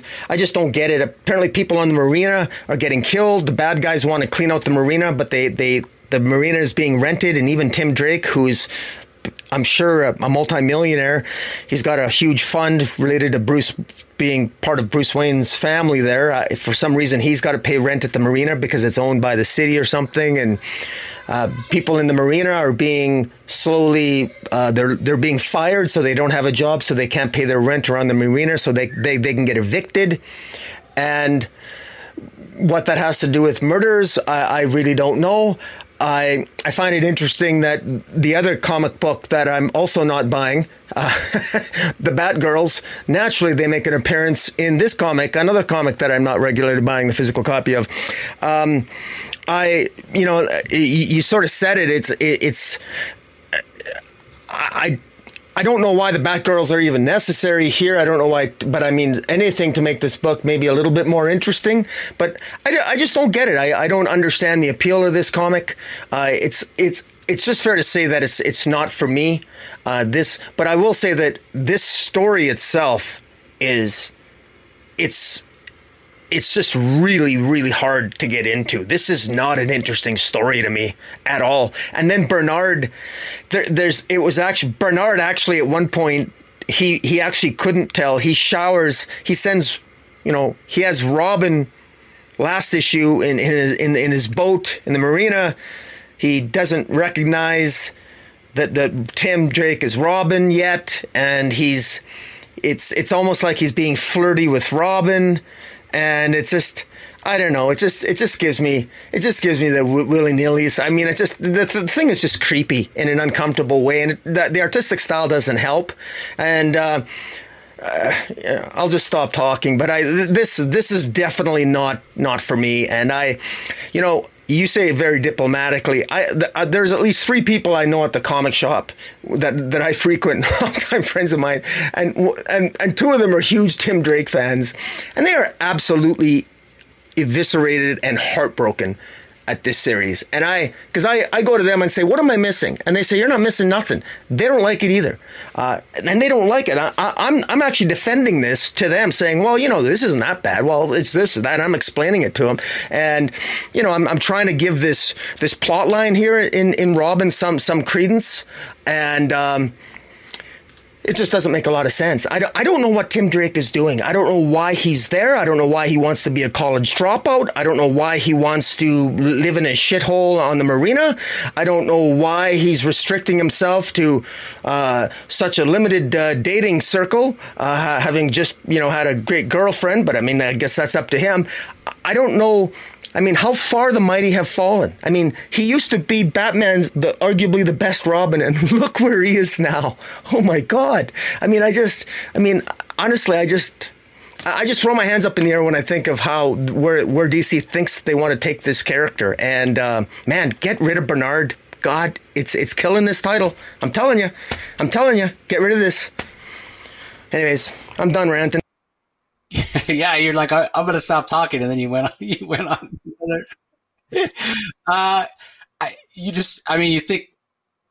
You think Bernard is just a really a bad character? Yeah, he just makes the character. He makes Tim look stupid, and makes Tim and Tim is stupid the way he is around Bernard, and it just doesn't work. It doesn't work. And the way that she's forcibly trying to put Bernard into these stories, and why? And even taking Tim Drake, he's got no connection to the Bat family, not really. He's just living on a boat. Is he broke? And she tries to create the illusion of Tim Drake being broke by saying, well, no, I'm going to make him pay rent, even though he's a billionaire. I'm going to make him pay rent, so I'll put him on a marina. Tim Drake is not a billionaire. He's not a billionaire. He's got more money than you or I have in the bank. That I can guarantee. That is true. That is true. I think the point, and this is what we'll talk about when Megan comes on, is he's trying to figure out who he is. Now, I don't know that this series is necessarily for me either, but I'm certainly getting more out of it than you are. And I do not when you say that Bernard makes Tim look stupid. I don't get that at all. If anything, Bernard's not the sharpest knife in the drawer, but to have Tim, somebody that, he's intimate with or whatever, and he's sitting right there just because he has this domino mask on, you can't tell it's him. Forget about the whole shower thing or whatever. Just him sitting there. But then you could say the same thing. You could say the same thing for the last 8 decades of anybody who's spent any time with Clark Kent and spent any time with Superman. So I'm not going to, blame Megan Fitzmartin and say, oh, Bernard is a complete moron because, he can't tell that Robin and Tim Drake are the same person. You could say the same thing. Batman's got half his face covered. I don't care if somebody's got half their face covered. You can still tell who people are. Just because you lower your voice and talk like this, I'm Batman, it doesn't mean you can't figure out who people are. And there's none of that. There's no cowl on Tim Drake. He just wears the tiniest mask possible, what's called the domino mask. That does not, how would you, the hair is the same, the voice is going to be the same. It's ludicrous to think that Bernard would not know that that's Tim Drake and Robin are one and the same. But again, you could say the same thing about before Hal Jordan and Green Lantern, before his identity was revealed. You could say the same thing about Superman, whose identity just got put back in the, back in the bottle. Genie put back in the bottle. We'll talk about that in a little bit. So yeah, is this the perfect comic? No. Can I respect what Megan Fitzmartin is trying to do? Yeah, I can respect what she's trying to do 100%. And I get that she's getting a lot of pushback from those people that say, hey, Tim Drake's my favorite Robin. This doesn't make any sense. Tim Drake's my favorite Robin, and this does make sense to me. But I've had the advantage of talking to Megan and understanding, where she's coming from. And it does make a lot of sense. And she can put it more eloquently than me, but I'll just say this, right? That Tim has always been a character that defined himself by the challenges that he faced in terms contextually of how other people perceived him, right? Like, I want to be Robin because I figured out that Bruce Wayne is Batman. So I want Bruce Wayne's approval. I want Batman's approval. There's some hero worship going on there. So Tim's worth is in proving to Bruce Wayne that he's worthy to be Robin. Same thing with his father. Same thing when he wants to prove that he's a good son, prove that he's capable. His father found out he was Robin. His mother was killed, whatever. All that adds to him, but they're all external. Those are all external forces. Then look at that series, the Chuck Dixon series that ran, for 100 plus issues in the 90s into the early 2000s. A lot of that was Tim going to school. A lot of that was Tim, will he, won't he have a relationship with Stephanie Brown? And again, it's Tim, being the smartest guy in class and having the expectations and, getting good test scores and whatever. That's all to get the approval of those around him, right? Again, it's all external. It's all external with Tim. When you stop and think, okay, who are you? What's your self-identity? I don't know that Tim's ever discovered that. And I think, again, I don't want to put words in her mouth, but I think that's what Megan is trying to do here. Like, if you strip all that other stuff away, right? Like, take away Bruce Wayne, take away the mansion, take away his family money, take away high school, support, take away that other supporting cast he had in Tynan's detective run, take away any sort of structure with him going to college, and strip him down bare bones. Who is Tim Drake? Who is Tim Drake to himself? Like, I think that's what she's going for. And again, we'll talk about it when she comes on the show, but I'm 100% on board with that. And I think Tim comes out better on the other side. And I never liked him. And I'm not saying that I'm a big fan of Bernard or his relationship with Bernard, but I can't stand Stephanie Brown either. And I don't want him with Stephanie Brown. I'd rather see him, whether it's a man or a woman, with somebody has a little more substance. Because to me, and again, we haven't gotten a lot of characterization for Bernard, but to me, Bernard, he's sort of a little bit of a limp noodle to me. Like, there doesn't seem to be much to him other than it's kind of like, right, their relationship is defined by the fact that they're kind of both in their first same-sex relationship. And so it seems like there's this like lovey-dovey cutesy kind of thing going on between them. And I would prefer a more mature romantic relationship, whether it's with a man or woman, I don't care. But again, that might also be because this Riley Rosmo art it's a juvenile style, as much as it's a loose style and a stylized version of comic art. And so I find it very telling that the two books you're not buying are the ones that have that style of art. So I think that goes a long way toward establishing the tone of the book. But I don't, look, deconstruction when it's done right, and you're talking about a form of deconstruction, the way she's deconstructing Tim Drake, and there's different ways that you can go about it. I disagree. I don't think it's deconstruction. Deconstruction would be, you take him if he's at a certain point and you kind of break him down to build him back up. She's stripping away all those external forces that defined him.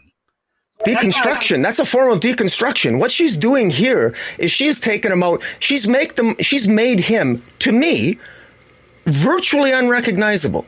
This is not the Tim Drake I know at all. Now, granted, I wasn't the number one Tim Drake fan. He's my least favorite Robin, straight up. But if this is the way to get me interested in him, okay, break him down. I would rather do a Born Again, rip this guy a new. I mean, put him through the ringer here. What's she doing? I mean, he's just suddenly decided, well, he's not going to live with Bruce. He's not going to go to college. He's just going to meander around and find himself. That's the point. He doesn't know. The point is he doesn't know who he is. That is not okay. We've talked about this before. We've talked about this before with Tim. because you went to high school, then went to college, then went to law school, and knew exactly what you wanted to do and followed your path or whatever. That's great for you, and maybe that's exactly why this book is not for you. But there's plenty of young people out there who are going to identify with Tim because they don't know.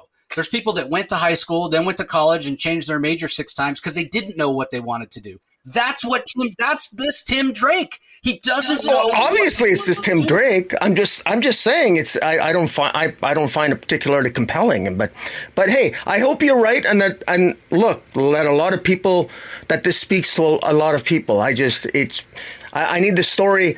I get if this is a young man trying to find himself, but I wish this story is just it's not grabbing me in the manner in which it's going about doing so. It's just not working. I mean, you say so who's Tim Drake? Like when you think about, okay, I can define Dick Grayson. You know, he's the one that embodies heroism in the DC universe. You know, and I can define Jason Todd. He's, you know, this bitter Robin who carries a chip on his shoulder because Bruce didn't save him from the Joker. You know, I can define Damian as this legacy character who feels like he has his father's mantle to prove himself worthy of.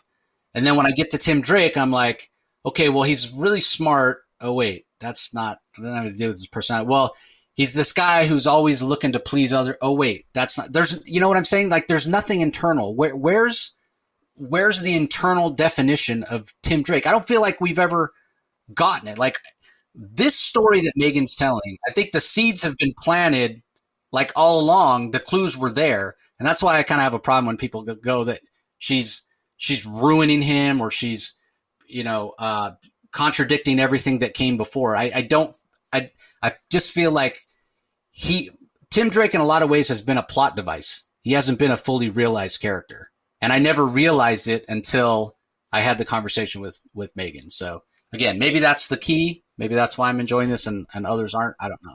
Okay. Well, I respect the fact that you got that out of your conversation with Megan. He was a fully realized character under Chuck Dixon, and I think that, I mean, that wasn't 100 issues of fluff. That was character development, and this to me this sort of says that he was a blank slate, and Megan is now trying to fill in the blanks, and maybe for a new generation, that's all well and good. I thought he's not quite as much of a blank slate as Megan is approaching this character as. And again, you know, look, I've said this before. No matter how much I take issue with this story, any character is only one good story away from being interesting. I just don't find this story particularly compelling, and I'm not really sure that whatever path he's on right now. I guess if you don't know where you're going, any direction matters, right? That's how I feel about Tim Drake. He doesn't know where he's going. Readers don't know where he's going, so it doesn't matter where he's going, does it? So where should he go? I mean, we talked about this when we talked about. That's up to the writer to make it interesting and compelling. You find it interesting and compelling, and I don't. And I guess we're just going to have to leave it at that. And I will happily, if this suddenly ends up with a revelation where I'll say, aha, that's where this is going. I got no problem putting my foot in my mouth because I've done that before. But I just don't see I don't see anything on the horizon where I'm going to look with Tim Drake. Where are any of the Young Justice characters going? Whether it's Tim Drake or Bart Allen or Cassie Sandsmark, we talked about, or even Connell to some extent. Like we talked about this when we talked about those characters, right? Like DC has, because they have now created new versions, you know, whether it's, you know, Wallace West or Damian Wayne or Yara Flor or whatever. Now their focus is on the new. And it's like, where are those 90s legacy characters? Like they've left them nowhere to go. You know what I mean? Anyway. Sadly, no, I don't disagree with you. So, but this is, I think our discussion here sort of underscores the frustration that that the readership has on both sides. I mean, you know, you're more in support, and I'm less so, and it's just sort of like the vagaries of and the joys of reading comic books. So, it'll be interesting to see what the future of Tim Drake holds. I feel like all those young Justice characters are getting the short end of the stick. Like, I love Cassie Sandsmark. Cassie Sandsmark is one of my favorite DC characters, and I don't feel like she's ever gotten her due. So, all right. Up next, I don't have much to say about this at all, other than I'm just not caring for it. Speaking of books that aren't for me. So maybe I feel about this the way you feel about Tim Drake Robin. Punchline, The Gotham Gang, Part 3. Tini Howard, Blake Howard, writers. Max Raynor, artists. Luis Guerrero, colors. Becca Carey on letters.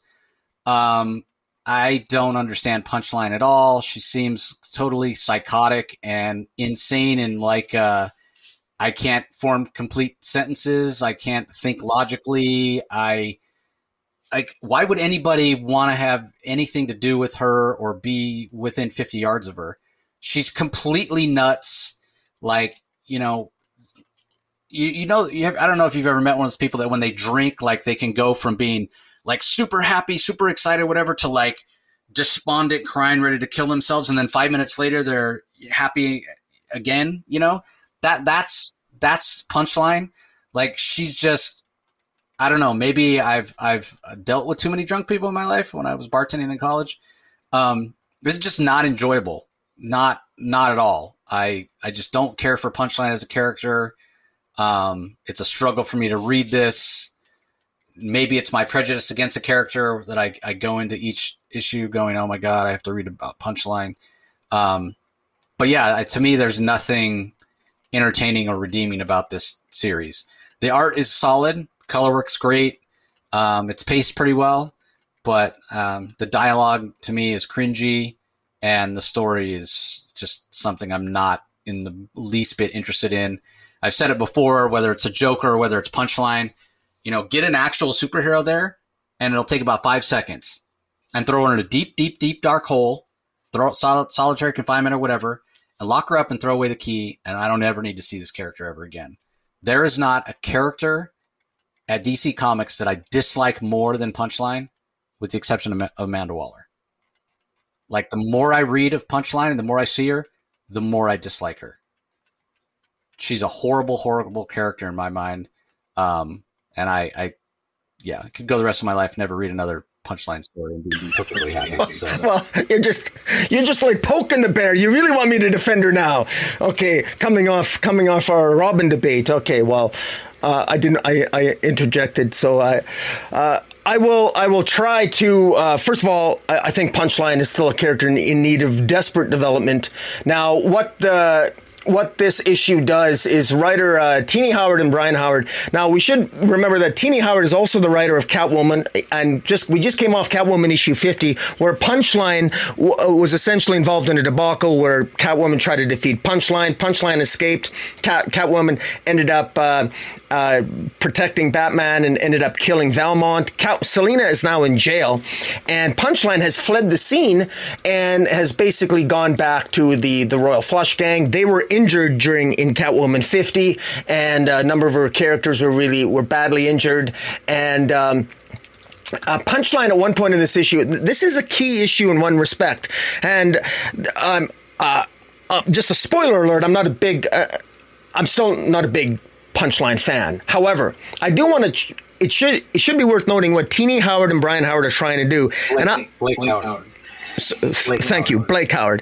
What Tini and Blake Howard are trying to do here, they're trying to give Punchline some reason to exist, which is exactly what underscores your frustration with the character and mine. Why does this character exist? I mean, she's cool to look at. She's a fashion. She looks sexy and cool, and she looks all like the sexy, crazy bitch or whatever. But here she ends up killing a businessman in a penthouse in Gotham, and she's brutally beat this guy, and the guy actually looks like the Joker. And out of the blue, Punchline hallucinates this guy talking to her, the Joker talking to her. And it's through that conversation, it's an interesting conversation, the Joker's basically saying, well, what good is a joke with no punchline? It's almost as if we, the reader, are talking to Punchline and taunting her, saying, what are you doing? What's your purpose? And Punchline basically says that she's not doing this for the Joker. She says that. She says she's not doing it for the Joker. She's doing it because she wants the Joker's rep. The punchline here, she wants to dump some toxic waste into some reservoir. She wants to have Joker's rep. She wants to have his reputation. She wants to get the attention. She's an attention seeker. That's what she wants. And this ties into her wanting to manipulate social media. She likes the reputation. She feeds off the attention. And we got that in the Punchline backup series in the Joker, which I hated. I didn't like it. I thought it was badly written. But the ongoing theme was that she manipulated the media. She manipulated events. She paid off witnesses, killed witnesses, and she eventually got away with murder, literally. And then she was released from prison. And here she is trying to build up a rep. And she's got no problem becoming a criminal again, and she wants to one day have the reputation of the Joker. And it doesn't really work for me here, but I actually think where this particular issue shines is more with the Royal Flush Gang. We got more about this character Bluff, One-Eye Jack characters. It's the Punchline gang itself. Even Harper Rowe's brother, who has a relationship with Bluff, who is actually playing two sides. He's actually this Bluff character is actually a member of the Royal Flush Gang. He's almost like a double agent. He's a sidekick to Punchline, but he's also Harper Rowe's brother's lover. And Punchline ends up, and we get a rematch in of the Harper Rowe Punchline fight at the end of the Punchline backup series.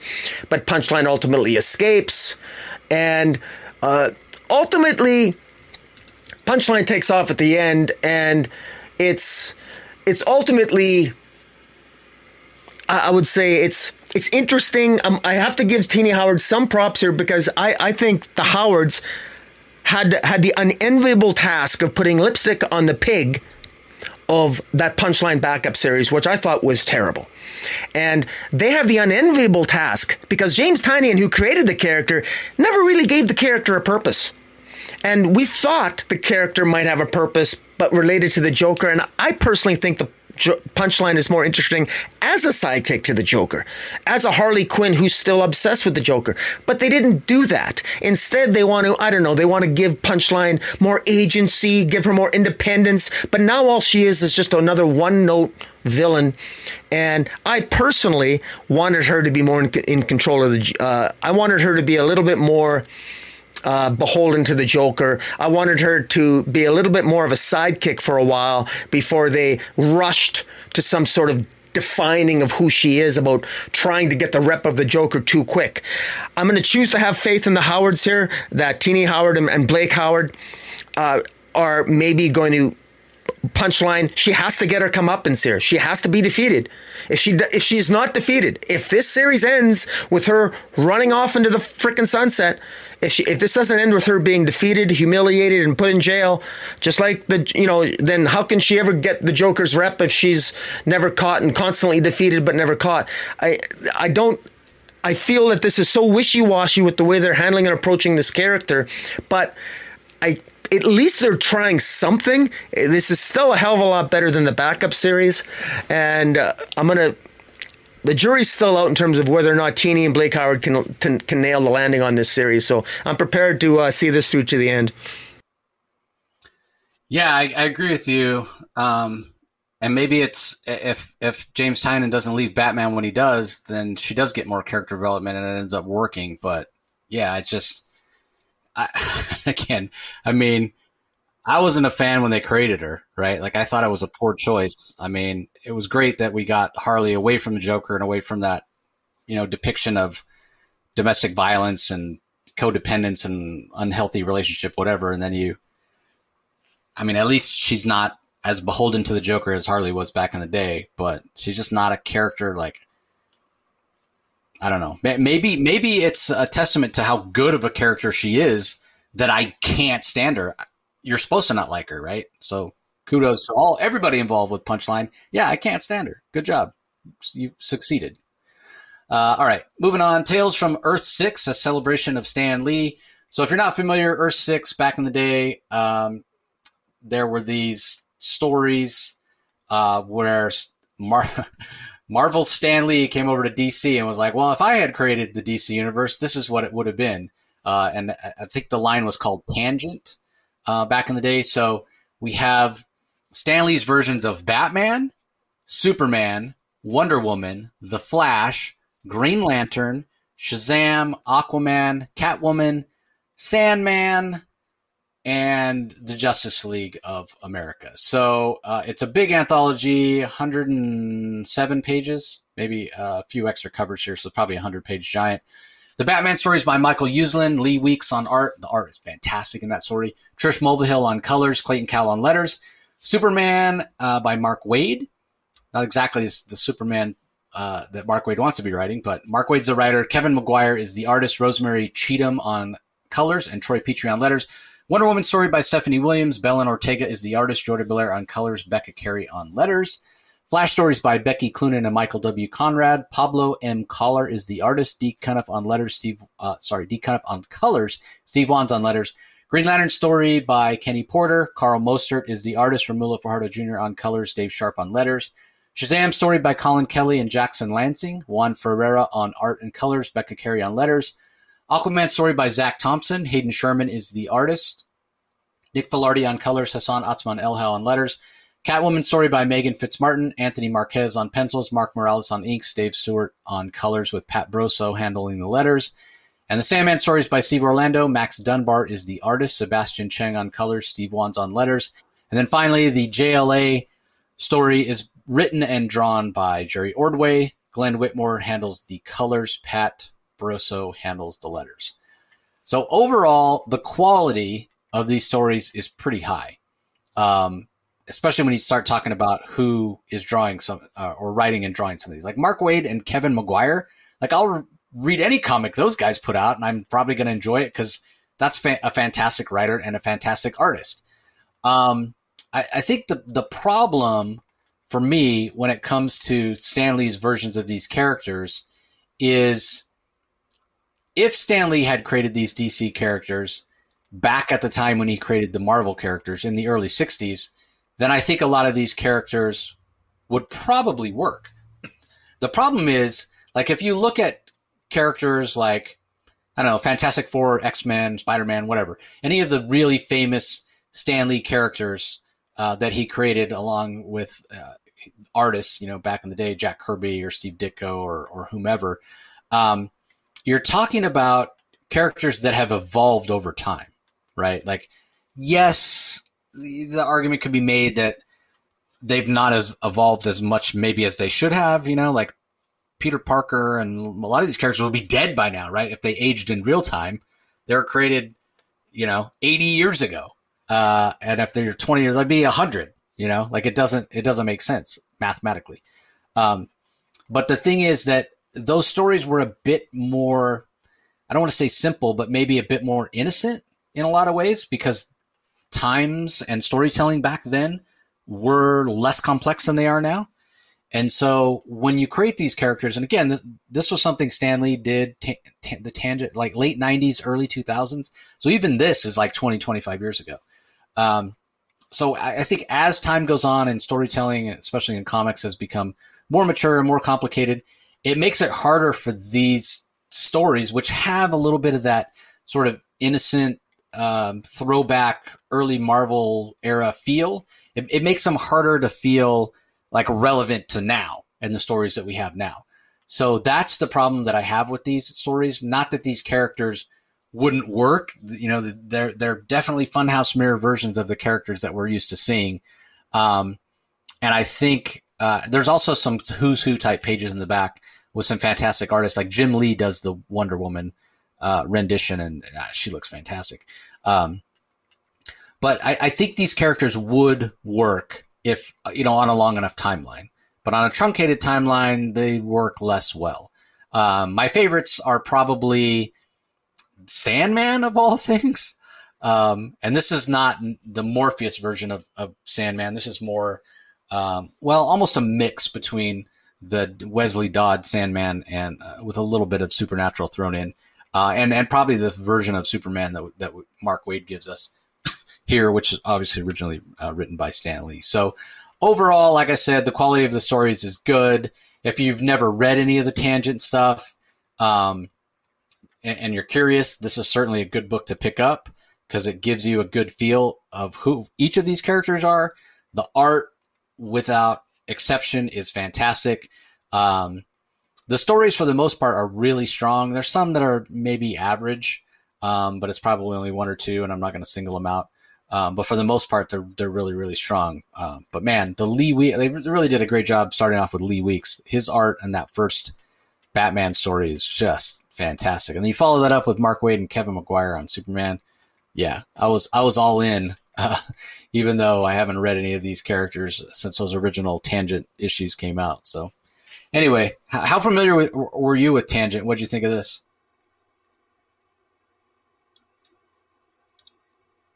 I think you're muted, Rocky. There we go. Nope, still muted. Sorry, there we go. Sorry. It's been 20 years since I've read anything from Earth 6, and it was nice refreshing my memory. I think this is an absolutely excellent compilation of stories. I think if you want to, this would have been my dream as a young kid reading comics. Yeah, hold on. Can I stop you right there real quick? One thing I forgot to mention. Sorry to interrupt.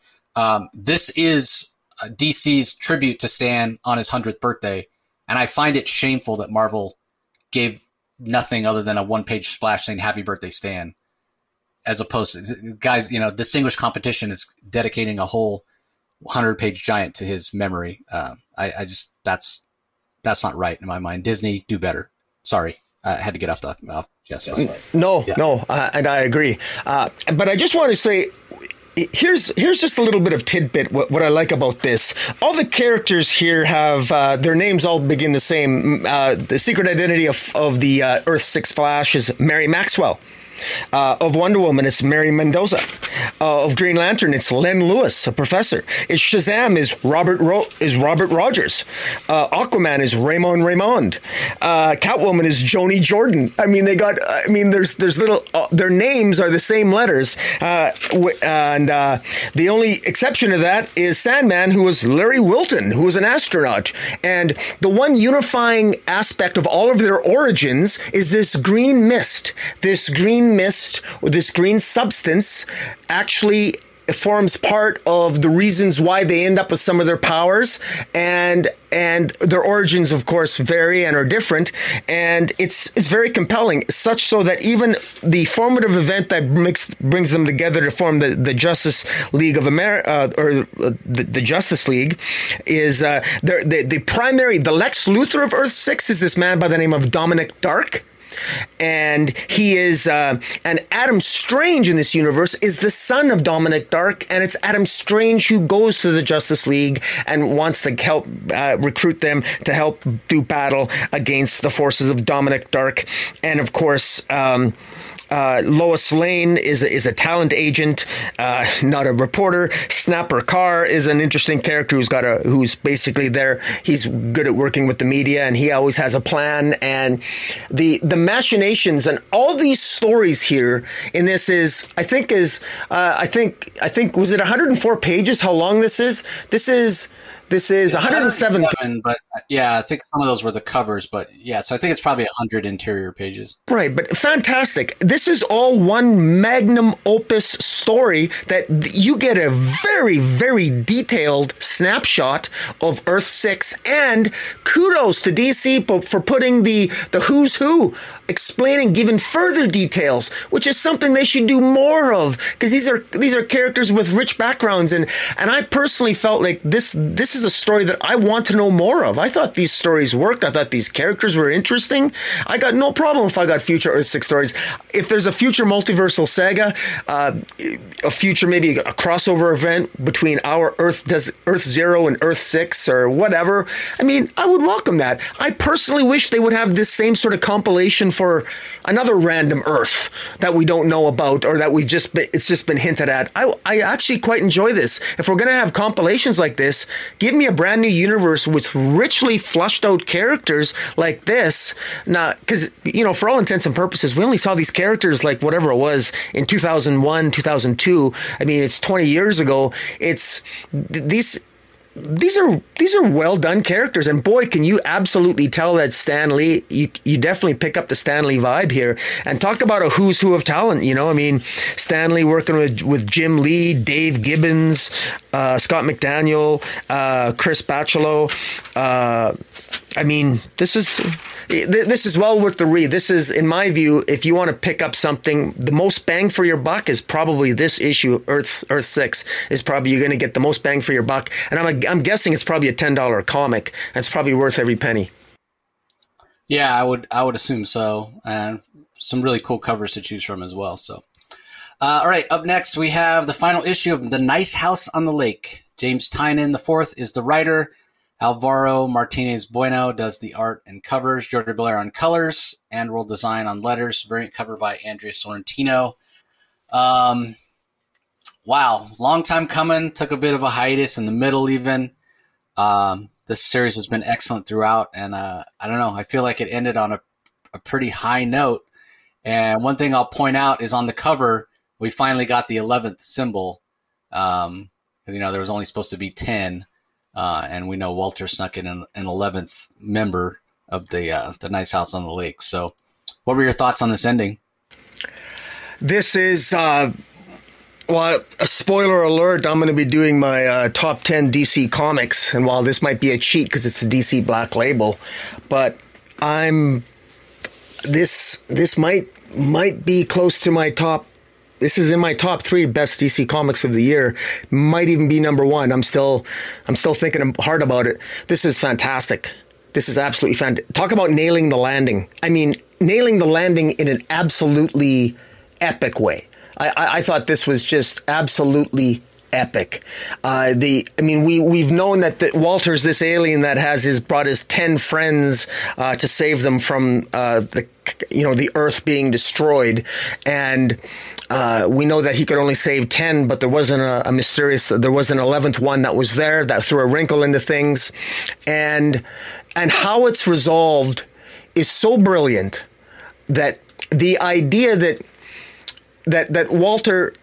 This Nice House on the Lake is essentially one massive, it's a massive environment that you can control the environment. There's a mechanism that upon which Walter can control the environment, and which he, through a number of the different characters, have also, Nora and Ryan, various characters have also controlled the environment and can also, in effect, control their immortality, control the degree to which they can be hurt, the degree to which they can remember. Their memories can be taken from them and then given back. And all of this is essentially controlled. And the revelations here, wow, talk about... all the big revelations are really saved for this final issue, too. And we got some whopping revelations in the first 11 issues, which were pretty cool enough. But this final issue, the whole idea of the idea that they don't want... I almost don't even want to ruin it for people. I want them to read it because the revelation is just so epic. The whole idea that Walter wants them to live, but he also doesn't want his masters to discover that what they've done. He doesn't want his masters, his people, his other people in his that make up his alien race to discover that they know what they know, and he wants them to live and to thrive in this new environment, in this Nice House on the Lake. The rest of the Earth is in fact destroyed, though. That was confirmed. It's in fact destroyed. And he wants to keep them going, but they have a choice. They can either kill Walter and control it themselves, but eventually they're going to be discovered by his masters, and they're probably going to take him out. But the masters are very busy, and so they might not notice them. But the other option is they can let Walter continue to control their environment and control their Nice House on the Lake and control their world and control their reality. But they don't want Walter to do that. And it deals so brilliantly with that theme of, what's free will? What's really free will? For some reason, is it free will if Walter is controlling their environment? They can still exercise free will, but the fact that Walter is controlling it takes away from their conception of free will. And yet the ending is so brilliant because they get their free will. Walter's taken off the table and they think they're in control, but they're not. But it's the illusion of free will that is important. So it's not, and that's the message here. It's almost like it's almost such a deeply religious one in so many ways, because it's an allegory to the Messiah story. You know, I mean, Nora knows the truth that Walter is still alive, but she can't tell anyone, because if she does, it will stop their perception of the free will. They will feel caged, and they will corrupt themselves. If they feel that they're being caged, if they feel they have no agency, if they feel they have no control over their environment and Walter is in control of everything, then they're going to lose their sense of free will. But yet, even when Walter's not off the playing field and he's removed from the playing field and he's taken out of the equation, they still don't have the free will, but they don't know that. But it's the illusion that they do that keeps them going. Yeah, they don't see the puppet strings. They do not see the puppet strings. And that is what so fascinating. And I feel like what was so great about this book was it felt like it came full circle, right? With the way the first issue started off and the way the last issue ends here with Nora and Walter talking, you know, because it's like it has flashed back and forth, you know, a lot throughout with us early on in the series, first 6 issues, us seeing Walter interact with these 10 individuals before they were in the nice house on the lake. And then with Walter and Nora, you know, conversing and, you know, her saying, well, in order for this to work, they have to not know that they're, you know, that everything's predetermined, that you're, you know, still alive, whatever.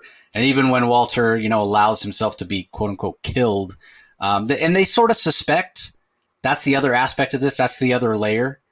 They don't want to know. They don't want to know there are puppet strings. It's like ignorance is bliss. There's that layer as well, right? Like the rest of the world is gone. Like you can't control it. There's nothing you can do about it. Does it matter if you have puppets? Like, wouldn't you rather just try to live, especially if you're going to be immortal? Wouldn't you just want to try to live and be happy? You know, do the best you can with the circumstances, because it is completely out of your control. Or you can choose to be miserable, you know? So, yeah, fantastic story. I like the way it was phrased. Nora says to Walter, you want us to be grateful to you for saving us, but we'll never be grateful for a cage we didn't choose. We'll never thank our jailer, even knowing the alternative. And is that not an allegory to religion, to the way we view our lives? Is there an almighty God? Is there a creator? Are we in control of our lives? Do we have free choice? Is there predestination? Is everything predetermined? And ultimately, does it even matter? Like, the fact that it ends with Nora being the only one that knows that Walter's still alive, she's the only one that knows, and she's got to keep that secret. And does she want to ruin it? Does she knows she can't tell them the truth because it might corrupt them, and that's the illusion of that they have freedom of choice is so powerful. And man, does it work. And incredibly, this is a perfect ending for me. I don't need another. This at the end of this, it says this is the end of cycle 1. Is suggesting that there's other Walters out there. There's other enclaves of nice houses on the lake. There's other people like Walter that have saved their people. That was hinted at. So this is the end of cycle 1. So it makes you wonder where this story is going to be going, because Walter at the end does speak, and he talks of further obstacles that they will overcome in the future. So man, what a fantastic, like, you know, the more I'm talking about it, this is probably going to be my number 1 pick for the year, spoiler alert, because this is just a fantastic ending. Yeah, it's so good. And, you know, that quote you read about, we're never going to accept a cage we didn't choose. You know, it's so often the cliche is, oh, you know, humans, they won't accept the cage. You know, we have to have our freedom. They're self-aware enough they don't make that claim. Oh, we'll never allow ourselves to be caged. No, we'll never allow ourselves to be caged in a cage we don't choose, right? Because we all choose our own cages. We choose to, you know, maybe this might be a poor analogy, but you choose to get married, right? An old ball and chain. Or you choose to, you know, have a job, or, you know, we all live in a society. You got to follow the rules. And, you know, there's a certain aspect, certain way you could look at that and say, yeah, they're all cages in a way, right? They're all things that you have to put up with in order to like live and function in a society. So, and Nora, the burden of that, like what a strong character she is to have that burden and of the truth. And like, man, you wonder how long she can hold on to that. So yeah, fantastic story. All right. Up next, Action Comics number 1050. Lot to unpack here. Written by Philip Kennedy Johnson, Tom Taylor, and Joshua Williamson.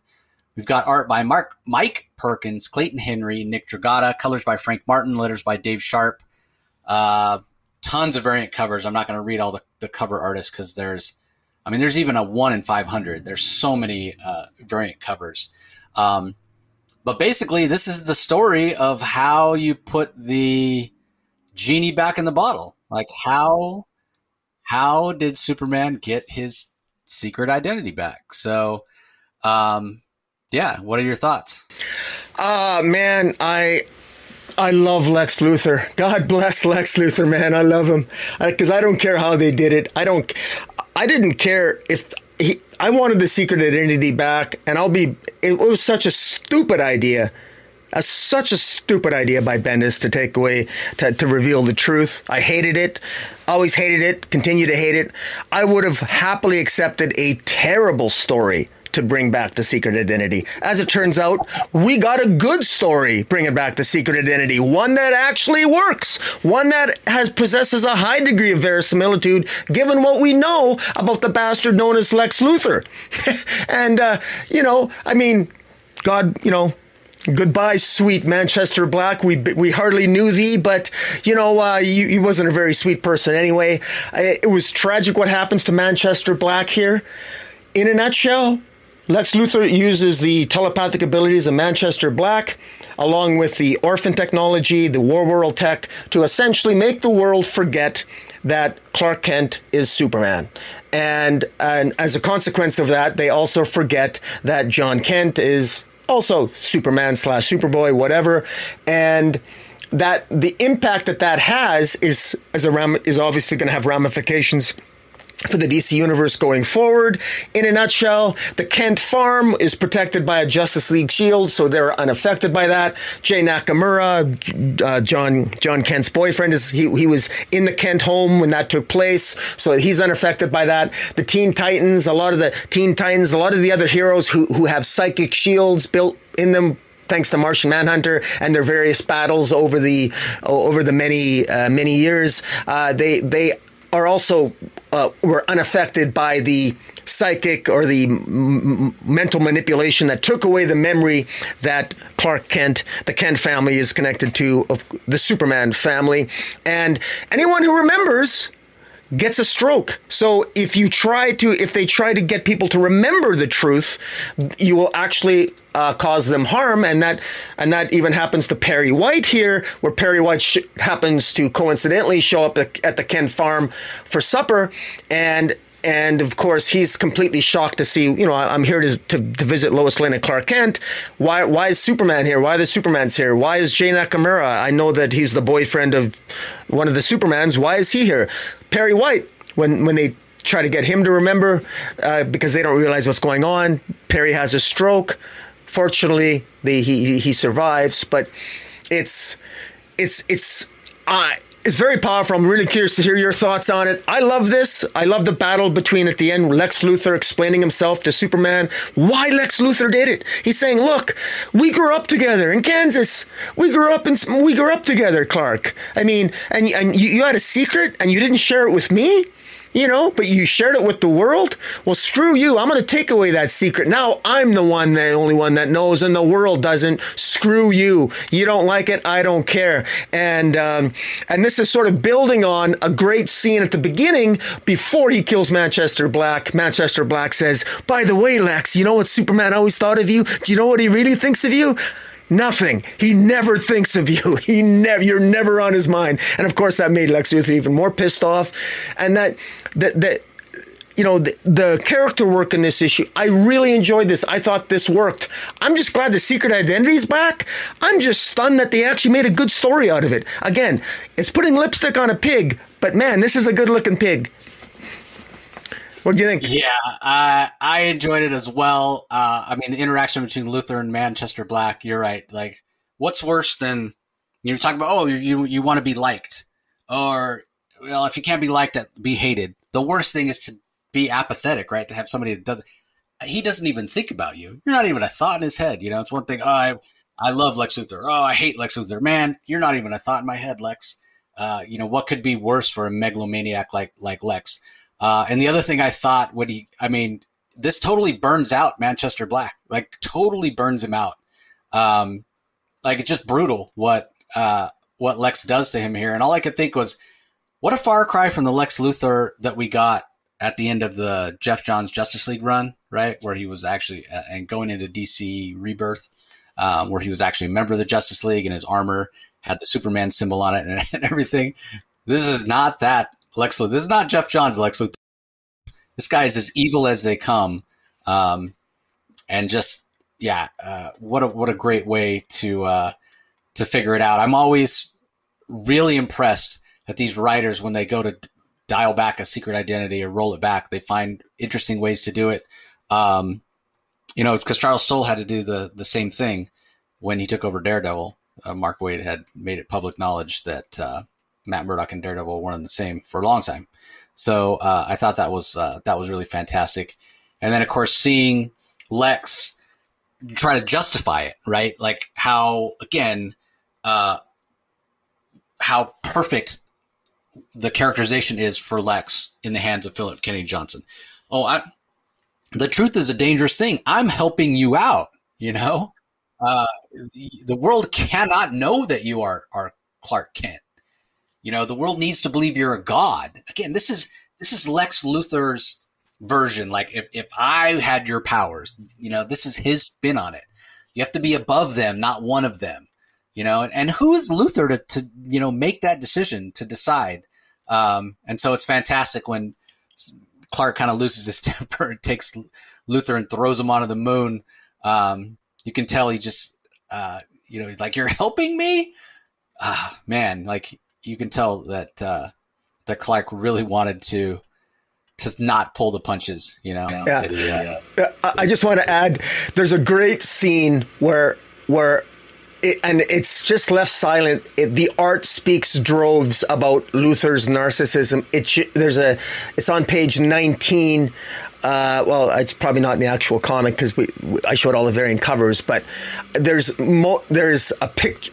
Lex is standing in front of a picture of himself, and right beside it is the Mona Lisa, and the Mona Lisa is small and insignificant, and it just looks so funny because he's standing. Here's the Mona Lisa, which I'm assuming that it's the real thing, but maybe it isn't. But knowing Lex, it's probably the actual genuine article. And beside it is this huge picture of himself, and it's one thing that it magnifies the narcissism of Lex Luthor, that he can't conceive of anything.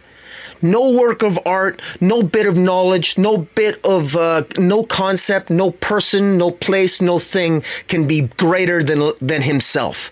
Not even the Mona Lisa, not even Superman, not even, he'll take it upon himself to know the truth. Better that he knows it and he's the only one that knows it. It's the extreme narcissism, and it comes across so well. This is so well played out in this issue that, like I said, I was very, very impressed. And, just the character work alone, the action sequences on the moon and everything else were sort of like window dressing, but was unnecessary because the character work alone. I mean, Lex Luthor won this round. Lex Luthor might end up in jail at the end of this issue, but make no mistake, Lex Luthor is the one that kicked Superman's ass this issue, and not just Superman, the whole Superman family. You think so? I didn't take it that way at all. Because the revelation, like, I agree with this is far and away my favorite issue that Philip Kennedy Johnson has done. Granted, he's got some co-writers on here, but I think this idea is something that three of them cooked up, but this is Kennedy Johnson doing the heavy lifting. Because, you're right. This is all about Luthor, and he does win in terms of he's established a new status quo for Superman, but we learn that Superman himself has a new status quo as well, right? Because Luthor thinks he's giving voice to this idea that, hey, Superman, I helped you out. You need to be above them, whatever. But really, his true motivations for doing it is to throw Superman off his game, right? And ultimately defeat him, replace him, whatever. And during that battle out in orbit, he does say after he sees just how strong Superman is. Like, maybe I've underestimated him to some extent, because we know when he went to Warworld, his powers were waning. On Warworld, he didn't even have powers for the majority of the time.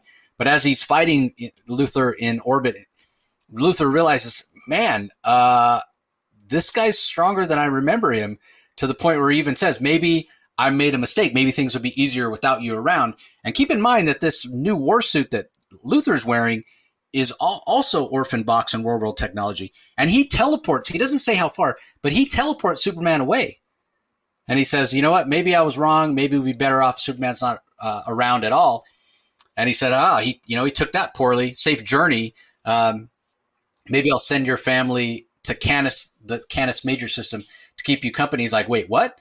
And Superman's back already. Like, he's back. Like, he sent him, in context here, must have been millions of light years away. And he says, you don't get it, Luthor. My mind and my body are stronger than they've ever been. Concepts like weight, distance, temperature, even space-time have largely lost their meaning for me. And the look on Luthor's face, like, he just sent Superman, so far away, and he's back almost instantaneously. And you can see the look on it. He's like, oh, crap. And Superman even says, in moments, I can cross distances that cease to be distances. And I don't need your little metal suit or ray gun to do it. And another power we haven't seen before, he touches Luthor's suit and it completely just falls apart. And all that's left is like the life support helmet. And Luthor's like, oh, don't kill me. Like, he realizes how outclassed he really is. So, and Superman says, hey, you're going to prison for murder. So my question is, how much has Metallo leveled up? Because we know that Superman has recruited Metallo and has been doing so for the past few issues to go against Superman. And obviously he's going to have to be a threat. But it's almost like Philip Kennedy Johnson has dialed Superman's powers back up to, dare I say, pre-crisis levels. Like, he has never been, I can't remember the last time he was this powerful. Like, he shoots him thousands or millions of thousands of millions of miles or whatever away, and he comes back. He's like, yeah, space-time doesn't matter, weight doesn't matter, temperature doesn't matter. Like, true invulnerability again? Like, truly able to, like, fly? Like, can we get a new Superman Flash race with Superman at this new power level? How long will this last? It's got to be like a remnant of how he got recharged, right? With I can't remember the name of it. Yeah, on Warworld, the name of whatever the god was. Well, remember that the flame of Orgum, right? That he had momentarily, and he put it in the little boy and whatever. So it's got to be a side effect of that. Will it last? I mean, it'll last as long as Philip Kennedy Johnson wants it to last, right? Or maybe the following writer, and eventually he'll come back down. Yeah, it should be noted about he's become Uber Superman again, because and he was like that in the Silver Age. And guess who's a real big fan of the Silver Age, and you could tell by his writing in World's Finest. Oh yeah, Mark Waid. Yeah. And Mark Waid always wants to write Superman. Mark Waid still isn't writing Superman. I mean, he is in World's Finest, but he's not writing a Superman title yet. But sooner or later he's going to be, and I like this. I like this return. Let's try a more Uber Superman. And dare I suggest that if Superman is this powerful, how come he's having so much trouble against Failsafe? I mean, come on. Really? Yeah, don't think about it too hard. So I love it. Philip Kennedy Johnson showing his fantastic world building abilities once more. Luthor does end up in Stryker's Island at the end of the issue. That's storyline to be continued in Superman 1. That's Joshua Williamson's book. And then elsewhere in the multiverse, we get a little prelude of what we're going to see in Adventures of Superman John Kent. So if you listen to my Tom Taylor interview, granted, I know it was really short. DC was basically had Tom that day doing like one interview after another, so we only got about 10, 15 minutes each. But anyway, we know that there are different Supermen of the multiverse being killed, and it looks like Val Zod is out there trying to figure out, or maybe it's Calvin Ellis. I can never tell the difference between those two. That's Val. I think that's Val Zod, but yeah, I think it's Val Zod as well. I think that's what Tom said.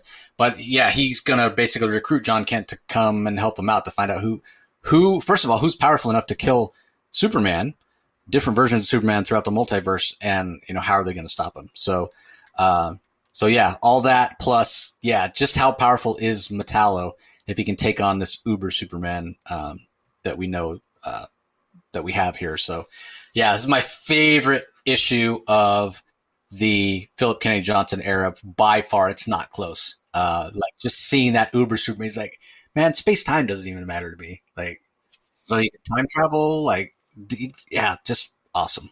I am compelled to say that I think that, like me, I don't think Batman is losing any sleep over the fact that Lex Luthor won this round. Lex Luthor's not going to be in jail for long. I feel slightly differently than you on this. Even Batman says to Superman, is this really that bad a thing? Because Batman was always leery about Superman, revealing his truth to begin with. It's because it was always a little bit uneasy. And if we actually look at the storyline since the truth reveal, there have been, the Kents were almost killed. They've been in harm's way in more than one storyline because of the revelation. And, you can talk your way around it and everything else. But the story potential is so much better. Think of the story potential now. That's where I come out. Like, there's so much more story potential with him having a secret identity. Like, you're erasing decades of history by getting rid of his identity. Like, it just doesn't. It's part of his mythos. Superman Clark Kent, change it into a phone booth.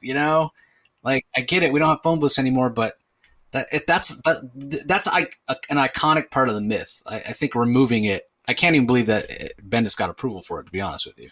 Well, I'm so glad, and there's a wonderful scene where John Kent goes into a Starbucks or a coffee shop, orders a coffee, and they misspell his name John with an H on the coffee mug because they don't know who he is, and it's such a good scene, and I love what he says. John leaves the coffee shop and he says, "No, this is perfect." Because they tell him, he says, you spelled my name wrong. Sorry, man. No, it's okay. This is perfect. And it is perfect. I think it is perfect because finally now he can actually get a secret identity. He needs one. He can't be Superboy / the other Superman all the time. He has to have a secret identity. He has to have a life outside of Jay Nakamura. Right. He has to. You're 100% right. That's what we need for him. But yet, and again, I'm not nothing against Tom Taylor, but instead we're not getting, like, can we get him in high school? Can we get him, secret identity, college, whatever it is? But no, instead he's going to fly off in the multiverse. So he's not going to even need a secret identity because he's going to be out there trying to solve this mystery. So, but we know there's more to come after that. Tom has already told us that. So, all right, let's move on. John Stewart, The Emerald Knight, #1, Gemini Lux from writer Jeffrey Thorne.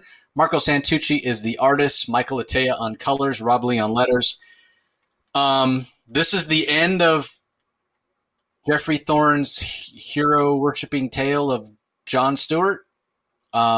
It brought all the threads. Like, if you didn't read his Green Lantern run, Jeffrey Thorne's Green Lantern run, you'll be completely lost. So make sure you read that first, and then come and read this. And it's a satisfying conclusion. And we have Lonar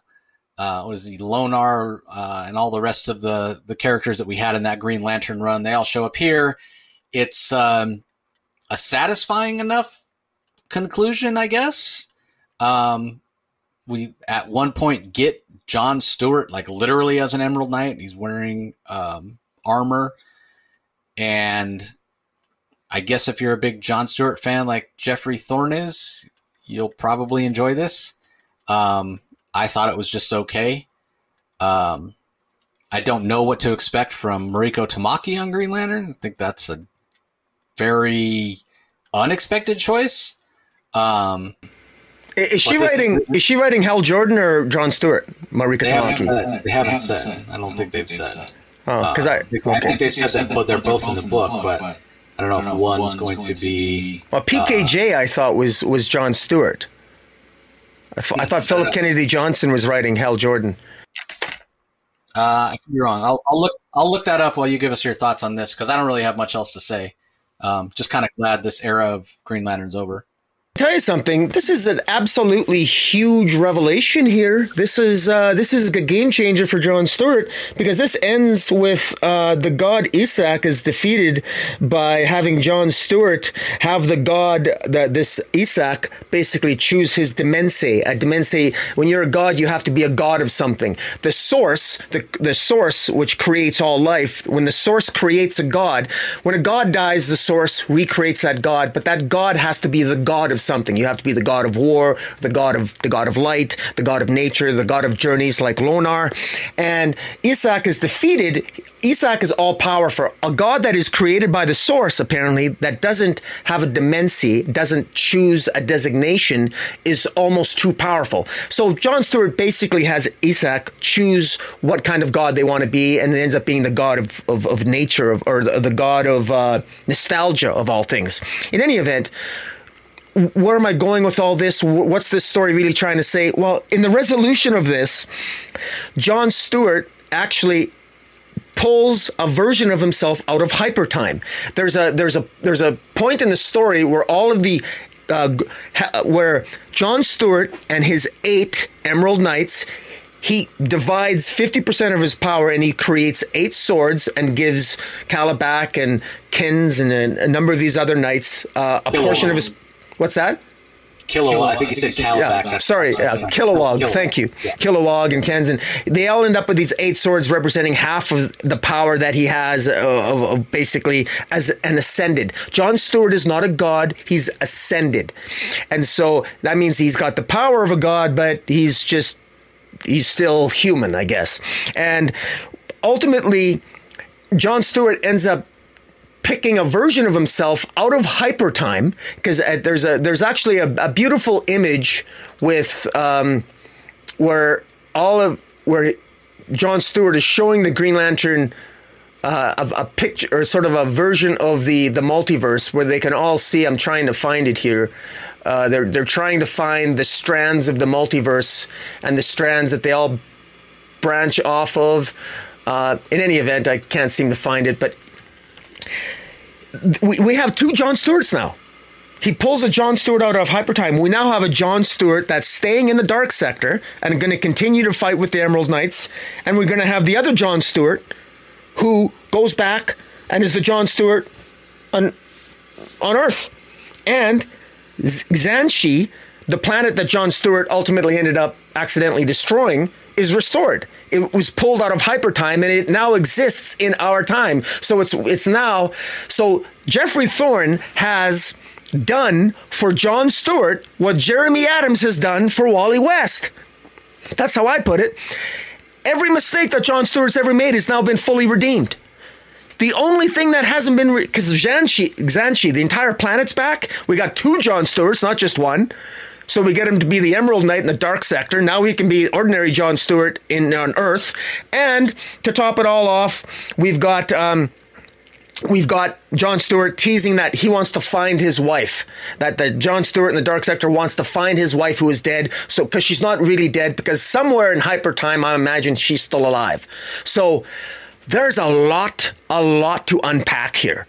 This is clearly a situation where if I didn't know better, I mean, we know that Geoffrey Thorne, the writer, got screwed over with Dark Crisis. He didn't even know that Jon Stewart was going to be killed with the rest of the Justice League. Joshua Williamson never gave him the memo. We know that Geoffrey Thorne's Green Lantern probably wasn't as well received as it was. It was kind of a little bit convoluted, but there was a lot of story there to unpack. And we know that moving forward, we got Marika Tamaki and Philip Kennedy Johnson writing Jon Stewart and Hal Jordan adventures. Yeah, so Marika Tamaki writing Green Lantern Corps would have multiple characters. It's called Green Lantern Corps, and Hal Jordan will be in that book. And then the other one's called Green Lantern, Jon Stewart, and that's the one written by Kennedy Johnson. Kennedy Johnson, right. And so the fact that Geoffrey Thorne is not writing it, I think is, I think it's telling. And, Geoffrey Thorne, I mean, frankly, his style of writing just didn't particularly resonate. But you gotta say, man, he definitely put Jon Stewart through the ringer, and a lot of changes here. I mean, I wonder, do you think that's why he came up with a second Jon Stewart in the dark sector? because the story he wants to tell is John Stewart in the Dark Sector, right? So yeah, you're going to give PKJ a book. He can write his Green Lantern John Stewart in the regular DCU, and then I can work on the Dark Sector stories over here, completely separate. John Stewart, powerful enough or important enough character in the DCU, have two titles. That's what I think he did. I think he did. He goes, but I like this character so much, and he has the Dark Sector John Stewart go off to try to find his wife, and frankly, that's probably an interesting story. But then there's the other John Stewart, because a lot of people want John Stewart back on Earth, where he's, and PKJ, I think, has taken that. PKJ has a military background. He's probably going to explore John Stewart's military background, make him more down to earth, less godlike. Now we basically have both. So if you like the more godlike, ascended John Stewart in the Dark Sector, you can have stories like that, and you can have the other John Stewart as well. And they talk to each other, and apparently there's no problem. And the way that they conveniently explain hypertime, where hypertime threads itself back into one of the multiverse strings, and it actually makes a crazy kind of sense, but I'd be curious to know some diehard Green Lantern fans how they're going to feel about it. Particularly, look, Xanshi is now back. That planet is totally restored. John Stewart is basically redeemed. It's been restored. It's now part of our universe now. And that's interesting. And now if he gets his wife back, well then, it's sort of like every wrong ever done to John Stewart is basically being undone now because it was so wrong. So, they redeemed Hal Jordan and when he was Parallax and everything else. And now they wanted, this is Jeffrey Thorne. Jeffrey Thorne, he dropped a lot of hints that he loves John Stewart. And so this really probably shouldn't surprise us, but I am surprised a little. Yes. Yeah. The idea of him sharing his powers, and God, he's so powerful. He can give up half his power and create these swords and give them out, and he's still one of the more powerful beings in the DCU. I don't know. If I was a John Stewart guy, I probably would just love this. I'm not, so I'm just kind of like, man, it comes across as a little hero worship. But I don't know. Maybe he feels that John Stewart's worthy of it. So anyway. Let's move on. Detective Comics number 1067 is up next from writer Ram V. Ivan Reis is the artist on this particular issue. Danny Mickey on inks. Dave Stewart on colors. Ariana Mera does the letters. Bit of a transitional issue. We get Bruce Wayne and Mr. Freeze in sort of an interesting impasse, I guess you'd say. Freeze is like, just leave me alone here in this abandoned power plant. His Kingdom of Cold, he calls it, where he's got just a bunch of statues of his wife who has been restored but doesn't want anything to do with him. So does he have a meaning or what have you to his life? Seems like not. But Batman is willing to kind of pick his battles, if you will. And then the other part of the story is basically one of these Orgums, part of the Orgum family, going to talk to Bruce and get his take on things. And you don't know if it's coming across as him sort of distracting Bruce from what's going on, because meanwhile, the other members of his family are going to what used to be Wayne Enterprises and are buying up huge chunks of Gotham City and burning them to the ground. Like huge chunks of Gotham City where Wayne Enterprises had created affordable housing. And these people are more along the lines of, I guess, almost like a Ra's al Ghul type theory, right? Or plan where, no, we want to burn everything down so, it can be restored, so it can be replenished or what have you, and better, bigger and better. And then there's also the backup with Two-Face, which has become harder and harder to read and understand. I know Cy Spurrier can get pretty esoteric at times. I feel I was kind of following along at first, but now I feel completely lost. It's one of the drawbacks to these backups. Rocky and I have talked about it before. You get 8 pages, once a month. It's like, just get rid of the backups, cut the book by $1, and let's just be done with it. Because the Hayden Sherman art and the Nick Filardi colors are really fantastic. Steve Wands does the letters, but like it's such a small part of story, and you're only getting it every month. It's hard to hang on to it, to what's going on. So I'd have to go back and reread it probably all in one sitting once it's out. But honestly, the story's not interesting enough.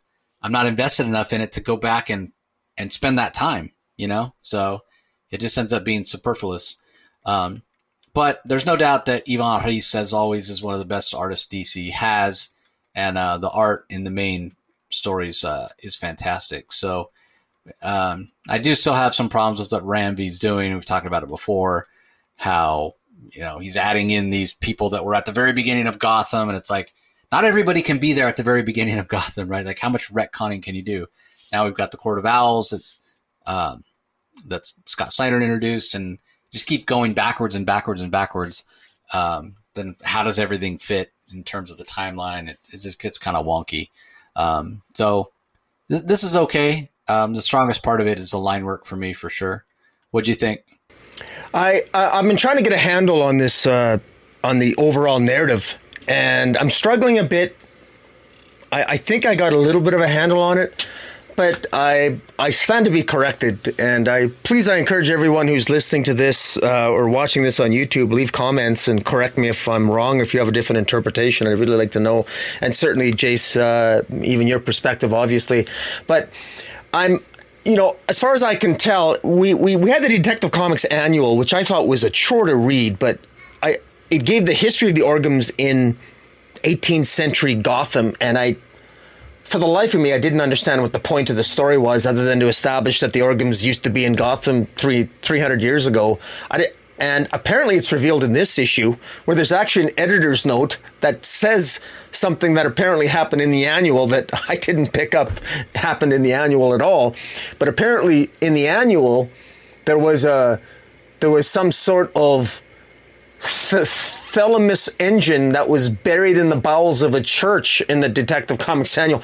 I don't recall reading that. I'm sure it did, but that whole annual was, I think, not particularly well written. But in this issue, what I find what's really odd here is that they talk about a reality engine and then a Thelamis engine that this Master Orgham,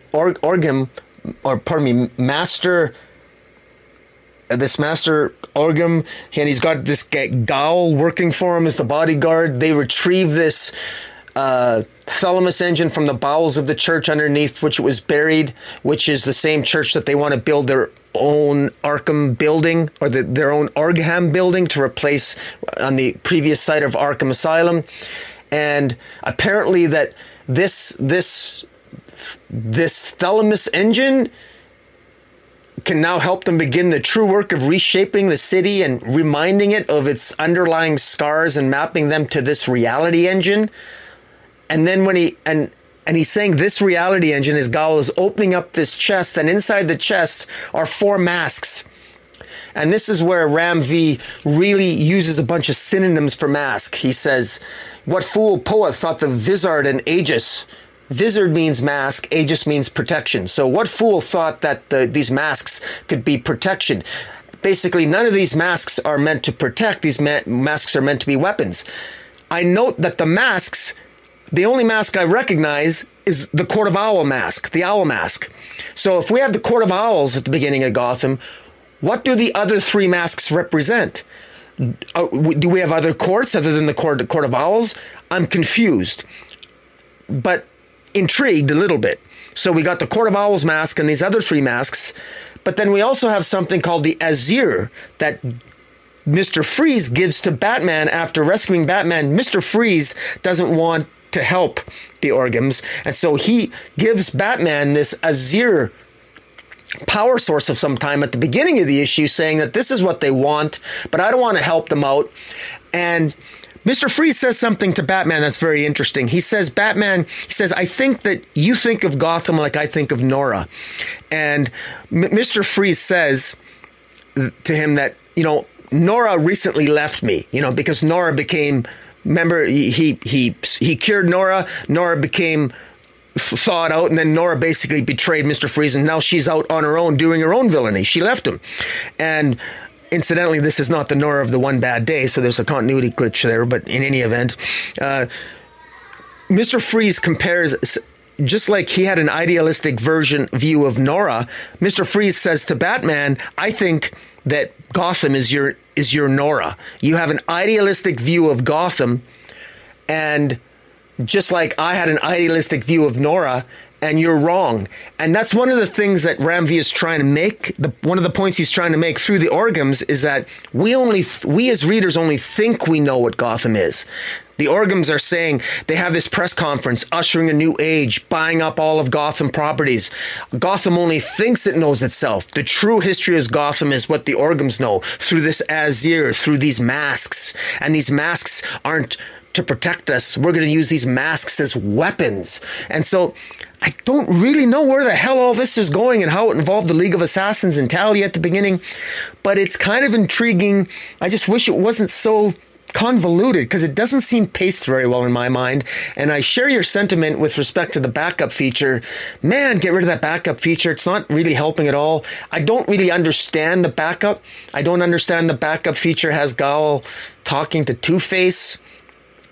And I just don't understand. And then he refers to a Dr. Mead. I don't know who that is. He says the Asmir is curiously silent.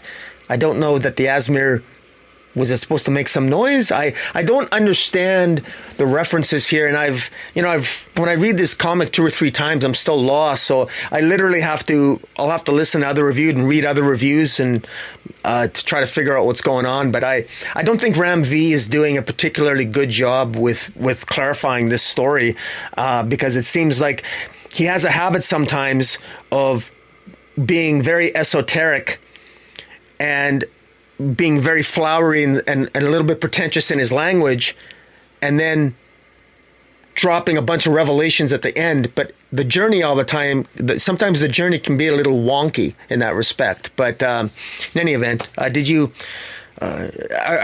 picking? Is this narrative clear to you, or no? No, not at all. But again, like you said, I sort of expect that from Ram V, and maybe it'll come together in the end. Like if it's sort of a drawback of the way we do this, right? Like we do these DC spotlights, and we got to look at how many books we're talking about here. We're going on like 3 hours here, so it's a lot to digest. So if you're reading everything, I can't maybe take the time to spend as much as I would like to with Ram V. And this is week after week after week, right, that we do this. So yeah, I was like, in order to understand this and get more out of it, I probably need to go, and maybe this isn't fair to the writers that we do it this way, but I would need to be going back and constantly, like every 2 or 3 issues, going back and rereading the run from the beginning, right? Or if I was more heavily invested, this is the only comic I bought, maybe I could remember it better or have it make more sense. But so I'm not going to lay all the blame at Ram V's feet, but yeah, I go back and think about his Swamp Thing run. It was kind of the same thing. There's a lot of cool ideas there, but it's not the easiest read, as opposed to something like what Bruce Campbell is doing, for example, in Sergeant Rock. I can follow that. I can remember, like, no problem, because, there's not all these big ideas, and it's not to say that one story is better than the other.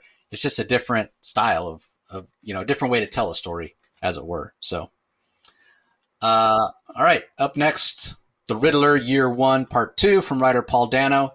Steven Subic is the artist. Clayton Cowell on letters. For those that aren't familiar, Paul Dano's the actor who played the Riddler in the latest Batman, the Matt Reeves Batman movie, and this is that version of the Riddler. So don't pick this up thinking you're going to get like Tom King, Mitch Gerard's Riddler. This is something completely different. So, what did you think? Are you enjoying this?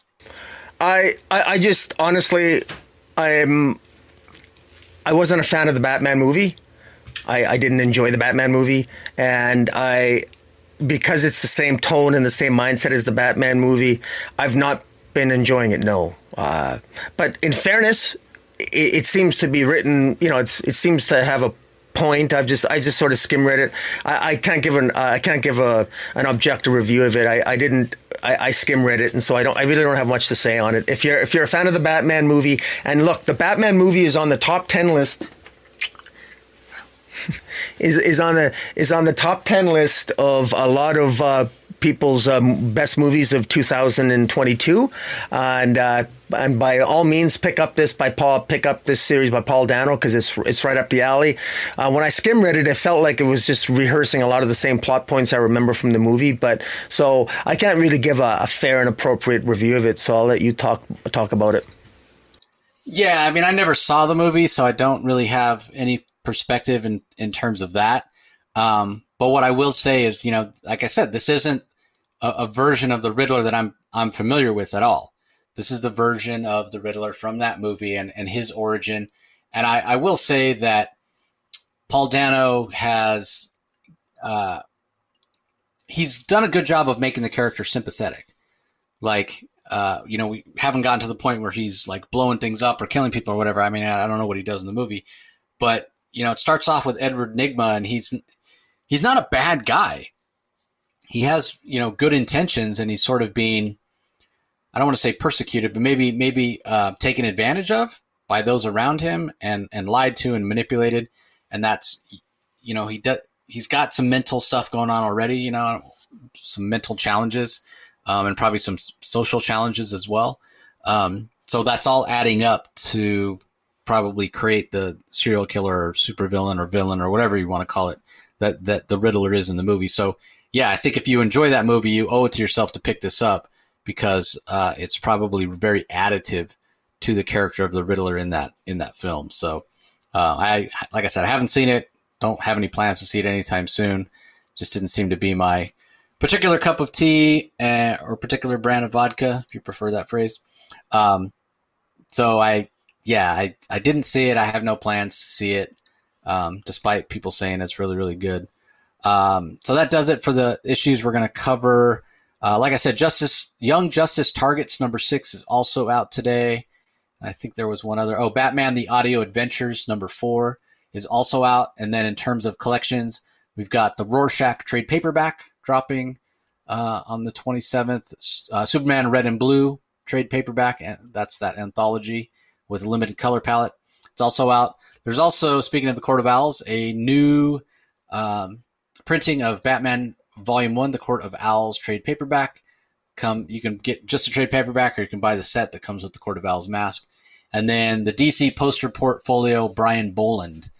So if you're a big Brian Boland fan, you can look forward to that. So I want to thank all the guests on the 12 Days of the Comic Source for coming on this year. It was some great, great conversations. If you didn't get a chance to listen to them and you're off work or out of school this week, I highly encourage you to go listen. There's a lot of great information, a lot of passionate creators, a lot of fun.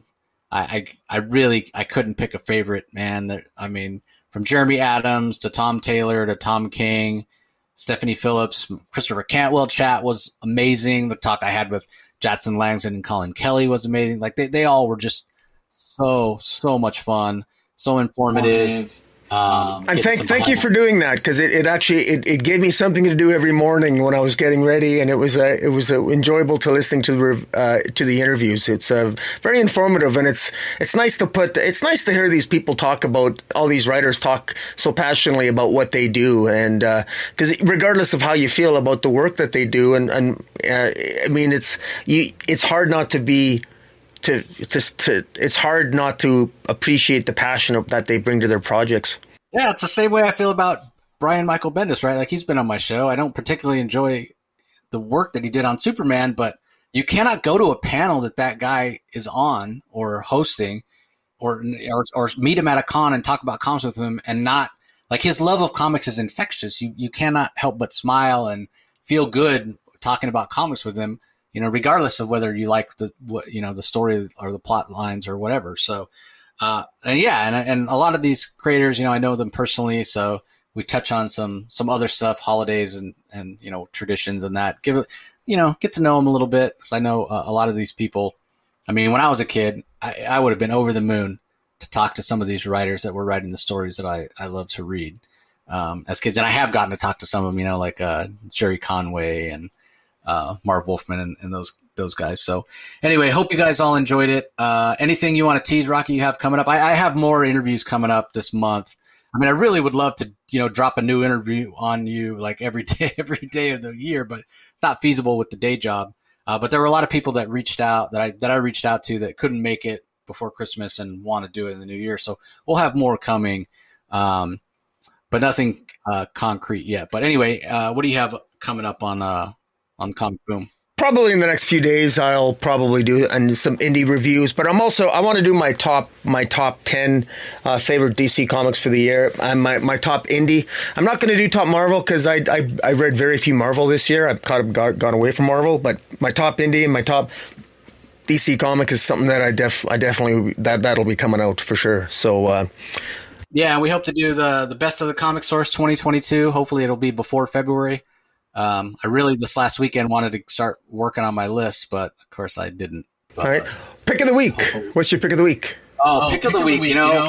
It's tough because there's some really great books. Batman Beyond the White Knight was fantastic. Obviously, Wonder Woman Historia with that Nicholas Scott art was gorgeous. But and the ending of Nice House on the Lake was also fantastic. But I got to go because he's my favorite character and my favorite issue of the era. Super powered, jacked up, hyper space doesn't mean anything. Space time doesn't mean anything. He's as powerful as he's ever been. I got to go with Action Comics 1050 as my pick of the week. Specifically for that reason. Superman's identity being restored, great. Seeing Manchester Black get screwed up, great. Seeing Lex Luthor be, an evil, manipulative bastard that he always is, great. But the cherry on top is Superman more powerful than ever.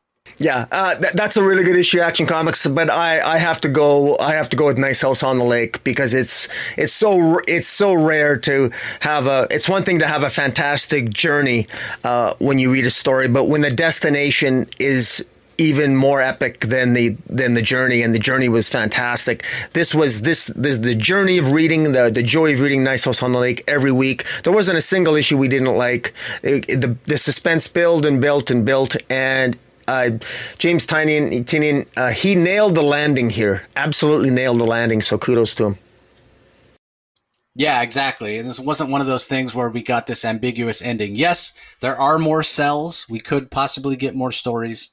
But yeah, I agree with you, what you said earlier. Like, I hope we don't go back to these particular characters. Like, I feel like their story is almost circular in a way, and it's complete, and like, don't mess with it. So anyway, that's going to do it, everybody. Appreciate you joining us as always. Don't forget to head over to YouTube. If you don't subscribe to Rocky's channel already, please do so. Comic Space Boom ! Like this, ring the notification bell, leave comments. You guys know what to do.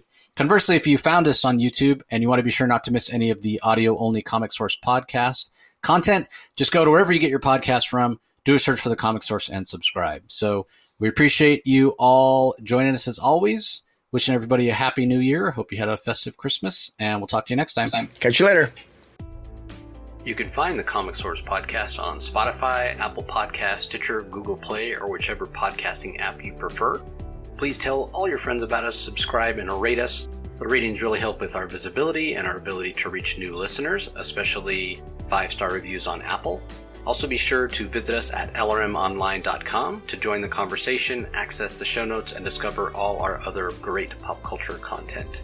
If you want to email us, the email address is thecomicsourceblog@gmail.com, or you can follow us on Twitter, twitter.com/thecomicsource. Do a search for The Comic Source on Facebook and Instagram to follow us on those social platforms. All 3 spots are great places to find out when we release new episodes, as well as follow all our convention coverage. So once again, we want to thank everyone for listening, and we'll talk to you next time.